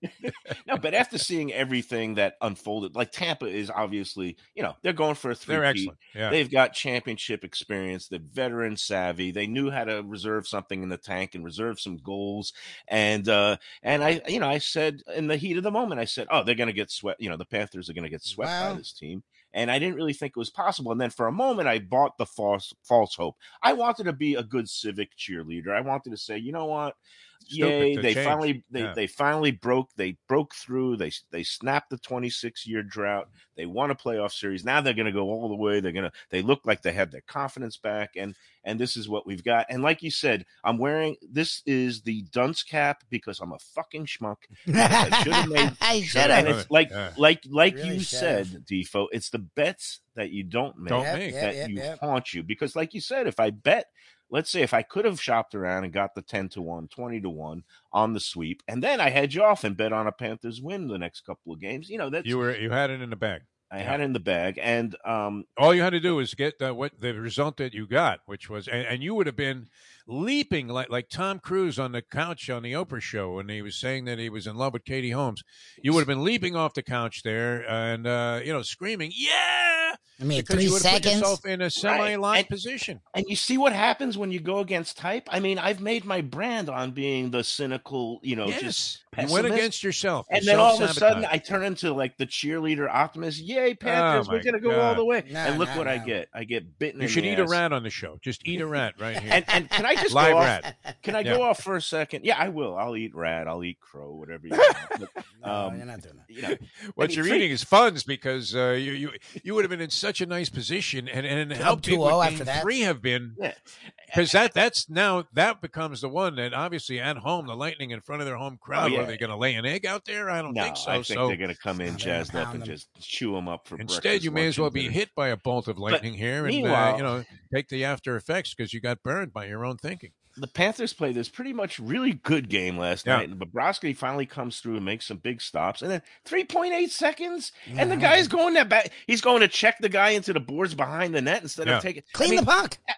That was an abomination. I mean, 3.8 seconds, and then let's not lose sight of the fact that the Panthers' power play is like over 2022 playoffs. Over 25. It's over 25. I mean, what kind of odds could have you gotten on that in going into the playoffs? That the Panthers, who scored the most power play goals or fifth best power play? Oh, they were third in power play goals, 65. Third, okay. And fifth overall. They would go 0 for their first 25. Impossible. Impossible. No, that's not even. Do you realize that the Panthers could have assembled a power play line right now of Mike Bossy, Guy Lafleur, and Gordie Howe in their current conditions? Go a little Bobby Hull or something. Yeah. Bobby Hull is still alive. These other three guys are dead. Oh, dead. Okay. The dead guys. Still scoring. The dead guys Bossy in would've there because he scored. just checked out. I mean, that's too recent. The body's yes, not even cold yet. They would have gotten a goal. Reality. Bossy, LaFleur, and Gordie Howe in their current states Is Yvonne Cornway have alive? scored as many goals as the Panther power play has this playoffs. That's mind blowing. Yeah, I mean, it's it's just that is unbelievable. That's a joke. It's like missing, I mean, not quite the same as it'd be the equivalent of missing like 100 straight free throws or something. It's insane. A basketball team. they deserve to get bounced out of play. I mean, get rid of this team. I don't know where they can move to. Get them out of the town. Take them out of town. There's a reason why Doug Sifu's name ends with Well, F if you stretch out, okay. I thought you were going to say sort of stretches out to fool. No, But, F you. he's no fool when it comes to making money and hanging out with the right guy. But the fact that he attacked you, you should have unloaded, Mike Mayo. I thought, Sweep. I thought about it myself, and so I'm also in the same category because I said, but it didn't hit me until after game one that Mayo was onto this thing the whole time. The whole time, he just slightly flawed thinking. But as a gambler, you have to kind of, like they always ask coaches to do at halftime, you have to make adjustments. Yep. Blew it. And the I blew adjustment it. But was meanwhile, that they were going to really embarrass themselves in this series. Yes. Meanwhile, aren't you so happy that you did not get offered Brett Tesler's tickets? That you didn't have to pay face value to go to that first game, because you would have been pretty ticked off to have to pay to sit through that. What was it? 4-1, 5-1, 4-1. 4-1 was the final. It was a very tight game until the third period when the Panthers, unfortunately, were just flat as a Parisian one-way model and couldn't do anything. And the Lightning kind of turned it on. Tesler did suggest, though, during that conversation we had about his tickets and whether or not he was going to make them available to us at no charge. He did say, and this could be true. I don't usually buy this argument, Mike. You were writing sports for many, many years, and you'd hear this as a common theme. Well, and especially in basketball, hockey, where everybody makes the postseason, they didn't care about the regular season so much. They knew they were going to be okay. And maybe that was somewhat true of the Lightning, where, they have flipped a switch. Toronto is no easy out. It took them 7 games to get out of that one. And these games have been, contentious, but nonetheless, they always seem to come through with the experience. And yeah, I mean, the Panthers number. This Lightning team is, even though it doesn't have like a superstar of a LeBron James stature, but it's like the LeBron teams of the early 2010s of the Heat, where they just coasted in the regular season. They took stretches off, and then when it comes playoff time, that's the reality. The Panthers, on the other hand, and I was absolutely dead right about this, and you guys were that's why we knew you were onto something last month when I'm saying, they're winning too many games, they're scoring too many goals. You got to save something for when it counts. And you're like, you're just like no, they really did expend a lot of energy and got this false sense of confidence and security because they just steamrolled over everybody in April when it didn't count. And again, they were scoring so many goals and 7 goals, 8 goals, making 5-goal comebacks, all this and now it's meaningless. It's just meaningless. And they can't get out of their own way. It's pretty amazing. All right, it was Black Thursday around South Florida. And the other thing is, to get into the Heat, it was just a ridiculous game. And, I thought Spoelstra's philosophy is never let the other guy's best player beat you. Yeah. But now I think we should add another truism to sport: is never let the guy with green hair beat you. How embarrassing is that? Rodman, how does he not play game qualified? One? Yeah. And then has a triple, almost so double. It was just a dud of a game, and it was baffling. And I don't know, Defo, I texted this to you guys last night. Like, this was the worst night in South Florida sports since when? What, can anybody think of where you have the Panthers, who are almost in a must-win pivotal game in order to make a series of this? Since we drafted Justice Winslow over Devin Booker. No, I don't know. I mean, it was a disaster. It was pathetic. Such great expectations. I was thinking, what were the odds that both teams would lose? And, I had a hunch that the Panthers were going down in this game last night. I was kind of happy when they looked like they were in a pretty good position to win the game. And then that atrocity occurs with 4 seconds to go. And when I was watching the early portion of the Heat game, they looked great. They were up like 10 points in the first few minutes. Right. Yep. And you thought, okay, game on, dude. I mean, in honor of the racehorse by the same name. And, they'll probably be up 2-0, and they'll be all on Boston to try and defend their home court.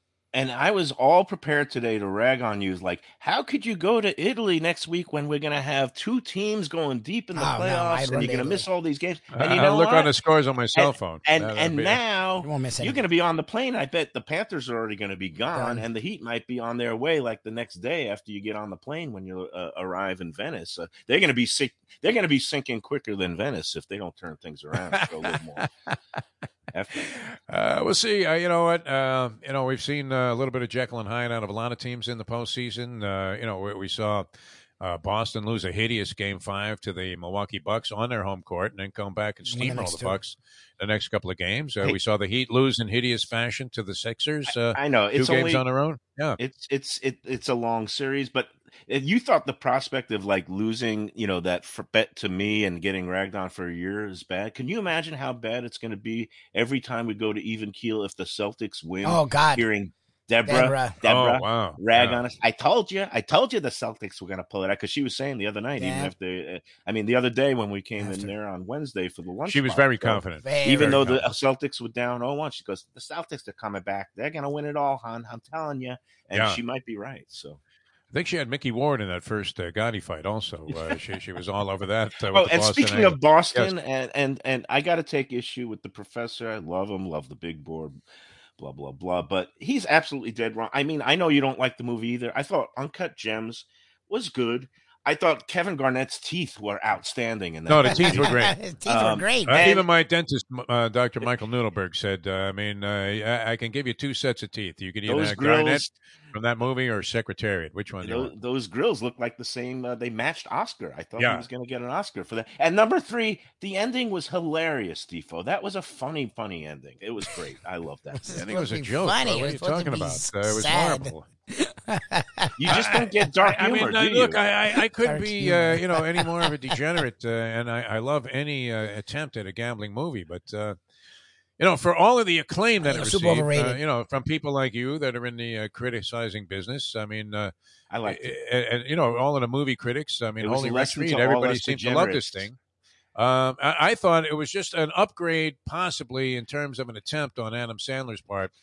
To make a movie that didn't make him look like Pauly Shore. I really believe that. That's it. But I just thought it was a lesson to all gamblers. Even when you think you're riding the biggest high, for sure. It all just come crashing down. Oh, of course. Yeah, but every gambler knows that. That's what it was. It was That's a message? That's like the Tebow speech there. It's as shallow as that. That's why speaking of Tebow and college football, what do you think this whole Saban and Jimbo Fisher thing? Isn't this great? I love it, yeah. I actually was reading, and the other day I was reading the Brent Musburger Bury America campaign stuff that was in the New York Post.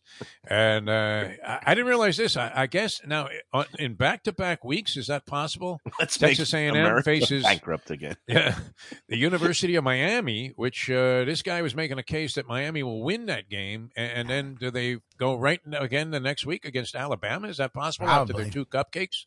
Texas A&M? Because I think October 8th, what was the date I saw, is right in that area. That's when Bama and A&M play. That Texas A&M and Alabama meet, and that ought to be fun because Jimbo, he doesn't like to be insulted by St. Nick.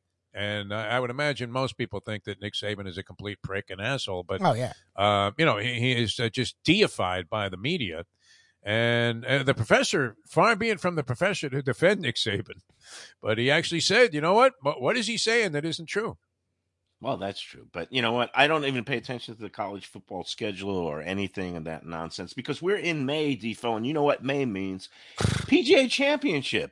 Oh, you're Who on the hell put the PGA Championship in May? I know they've done it for a few years, and then with COVID, all the schedules got jumbled, so I didn't know what's what. But apparently, I didn't realize this was a permanent thing. And I used to cover golf for a long time back when I was a sports writer, and I just think it's stupid and wrong. You don't plop the PGA in the middle. You don't need a major every month this time of year. And I always liked when the PGA was the last major of the year, and that would be the chance to have a Grand Slam if anybody had ever won 3 in a row, whatever. But I liked it in the middle of August because it meant like once this week is over, then we're back into football season, college and pros. Now, in the middle of May, it came on yesterday. I didn't even realize they were playing a major, and it shocked me. And then I guess this year's it's at what, Southern Hills in Tulsa, Oklahoma? Is that right? Yes, it's Schwitz City there. So do you realize? I think there was a past PGA Championship, or maybe it was a U.S. Open. They have held the most. I believe they've either held the PGA tournament the most times, or that would be it. That course has hosted the most PGA tournaments of any course. Okay, so let me tell you something about Southern Hills in Tulsa, Oklahoma. I went there. Oh yeah, no, I went there once to cover. I think it was a PGA Championship. I don't remember the year. I don't remember who won. I don't remember any single thing about that course. And most shockingly, I don't remember any single meal I ate that week. That is how nondescript and just bland, Midwestern boring Southern Hills in Tulsa, Oklahoma is. It looked pretty weird. I don't even know if my guys all played yesterday that I have in the golf pool. Is Justin Rose, did he withdraw from this tournament? I couldn't find him anywhere with a search warrant. I made a few mistakes. Obviously, you're going to have a couple of guys that maybe spit the bit a little bit in the first round. You hope they recover today. But is Justin Rose in the tournament? I picked him as one of my guys in the 7-man pool that I have for cumulative score to. Can you pick a guy that's not playing? Win a pretty substantial chunk of cash. I couldn't find his score anywhere. Nowhere. The last time I saw Justin Rose, he was playing on the Panthers power play. It would have been easier to find Joe Rose, with a golf club in his hand. With Guy LaFleur and Mike Bossy, rest in peace. Gypsy Rose Lee, probably shot a lower round than he must be. He's at 38. He's +1. I see him right here. Justin Rose is third time for 38. That's not bad then. +1. Wow. He's actually only 5 shots back. Tiger's at 99. Can you tell me, Lubie? I guess I could Google it myself, but was there a major championship at Southern Hills like in 1994 or 96? And was it Nick Price that one? Because that might have been the year I was there. But again, I have no specific recollection. No food scene in Tulsa, though. I mean, no. What would it be? Eating buffalo? It was steak. It's steak, just it's like you just have meat. Just steak and potato. Chunk of meat. Steak and potato. All right, the Preakness. So we have to get to this, Mike. Okay, Mayo. yeah. What is your thinking on the Preakness Stakes? Do I bet radio days, because our radio days were eventually numbered, as is true. Oh no, but we're back on the radio though with the lunchbox every day. So yes, you are. Does that count as an extension of my radio career, or is that just a whole separate? It counts towards the extension of the decline of your radio. Yeah, exactly. I guess I don't know. No, we love the lunchbox. We love WWNN. It's great. If we can convince these Let's Eat South Florida people to start listening to the show, I would plug the show every day on that. I would have them. That should be part of your new deal there, whatever that is that you're going to work out in these negotiations. All right. So radio days in the Black Eyed Susan, like 12-1 morning line. I have to bet that, and then I have to bet Skippy Longstocking, even though he has no shot. Why not go for hunches? That's my double, my Black Eyed Susan Preakness double. Go for the hunches because we saw the first leg of the Crown. Anything is possible. 80-1 is possible. So why not 12-1? No, actually, in the Black Eyed Susan today, I do, just from names and hunch plays, I do also like radio days because my mom. You do? Okay. My mom is a big Woody Allen fan, and she loved the movie Radio Days. And she, just also that was her background and upbringing in Brooklyn and listening to all those radio shows and the music and the soundtrack. So I was going to plunge on Radio Days today, and I heard Caton. Now, I've been wrong about every single thing I've said this week, so I don't think anybody should follow me. As per usual, yes. But you do a good job on the food, though. Great with food. Yeah, that's the only thing I have any confidence. You get a home run there every time. I am just shot with these picks. And like you said, I'm all over the place. I'm hedging. You could work for Musburger. You actually could work for Musburger. We're on the good writer. Let's make America bankrupt again. That's Bury America.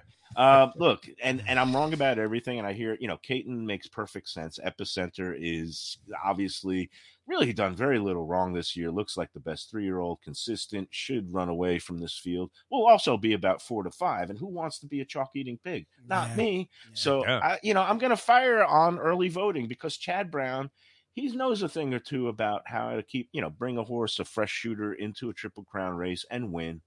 And I like early voting. I said he was early on in this season. He was my horse. Now I know Caton was saying that the horses that he ran against in the Wood Memorial and he finished second in that race haven't come back and run particularly well. But I don't think early voting are those other horses. He's a different animal. I think he's going to run decent fresh. The only question is Fenwick, that cheap pig that her husband's jockey is on, is going to run early voting into the ground, or does early voting have enough tactical speed to lay off if Fenwick wants to be a crazy speedball?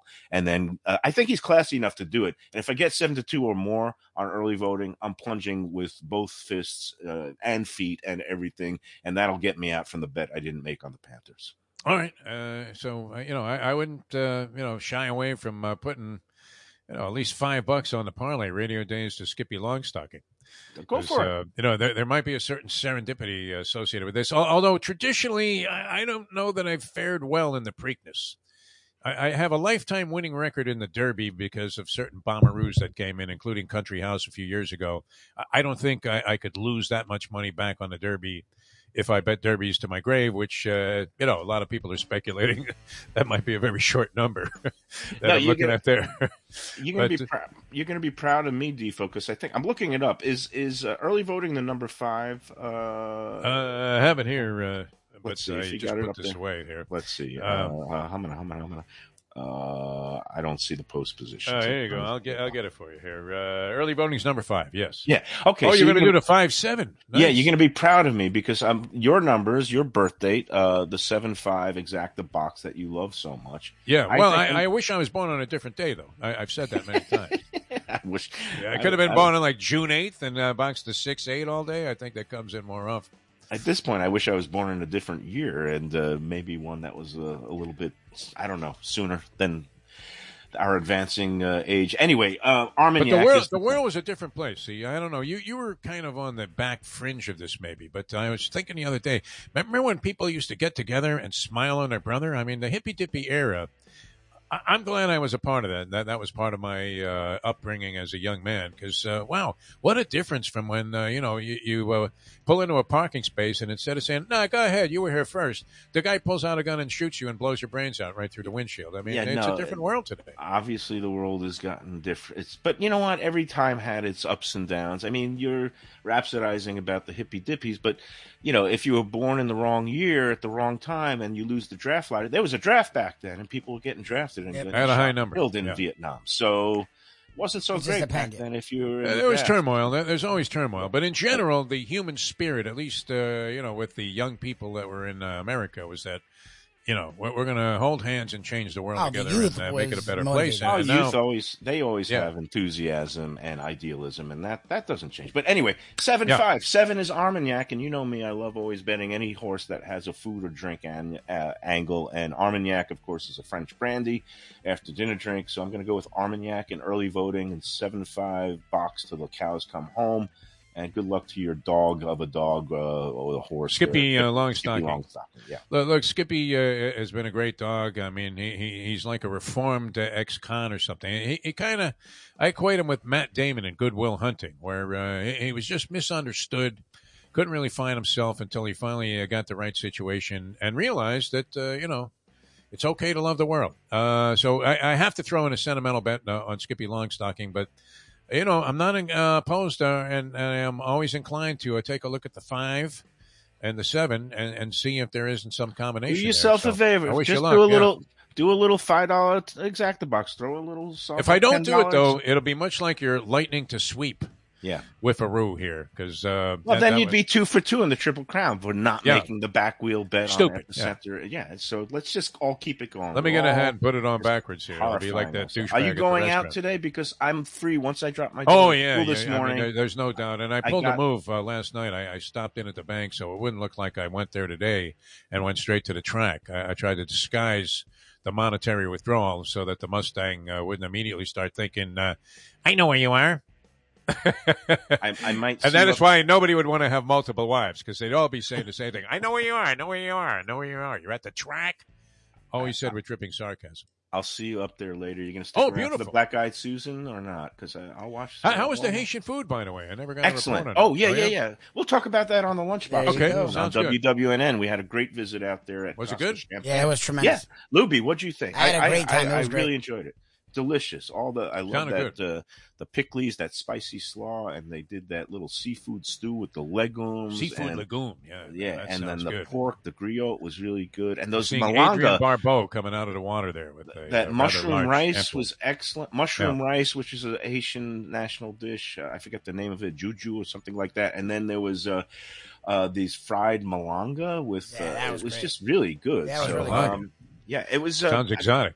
I will go back there for dinner. Oh, beautiful. On Okay, Sunday. we'll have to all go there, man. That's right by the stadium there. Thumbs up to Casa Champette. So we'll jog down to a Dolphin game and eat at Casa Champette. There you go. All right, Michael, we'll see you at 12 on the Odyssey radio app, and that's pending. Yeah, if no Transformers blow up or anything happens, playing its electric. Hey, but then we'll get there in time for the early double at Belmont. Very good. Yeah, I wouldn't mind early release today on the show. Like do 12 to 12:15, and then book on out there for the early double. Although it looks very chalky, this early double, with a 1 to 2 morning line choice in the second race.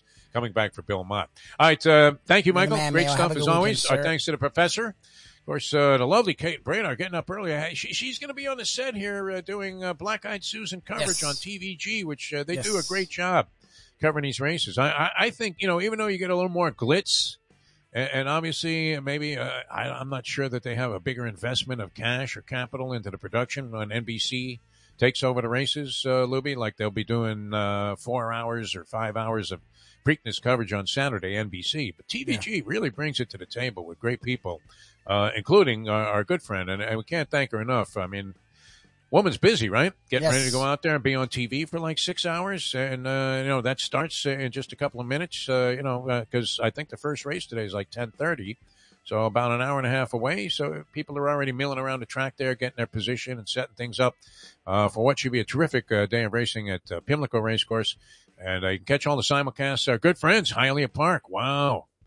Tomorrow, I think I might jog down there for the Preakness stuff. Nice. That's the kind of day, that you want to spend all day.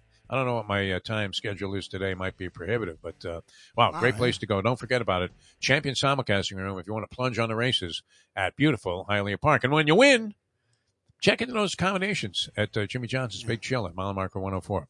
All right, we have to run a little overtime here on a Degenerate Friday. He's Mike Lubitz. You guys have a great weekend, everybody. We'll see you again on Monday. We'll have some more definitive answers as to what's going to transpire in the postseason here as we look at the Panthers down 0-2 on the local scene. And then, of course, all these other series are ongoing as well. A lot of Ranger fans will be on edge tonight, hoping that they can steal one in Carolina after coming within an eyelash of doing so in game number 1. So we'll see if Gerard Gallant and his crew can pull it off tonight, kind of be adopting the Rangers as my playoff team now that the Panthers look to be hopelessly dead. All right, see you Monday at 7 in the a.m. Thanks to the people at Ion Channel carrying the program. For Mike Lubitz, I'm Jeff DeForest. Until next time, we say good luck, everybody, on your bets over the weekend, and we'll see you next time as we leave you know that. The time. It's 9:05. Let's go to eat a damn snack. Look what they done to my soul.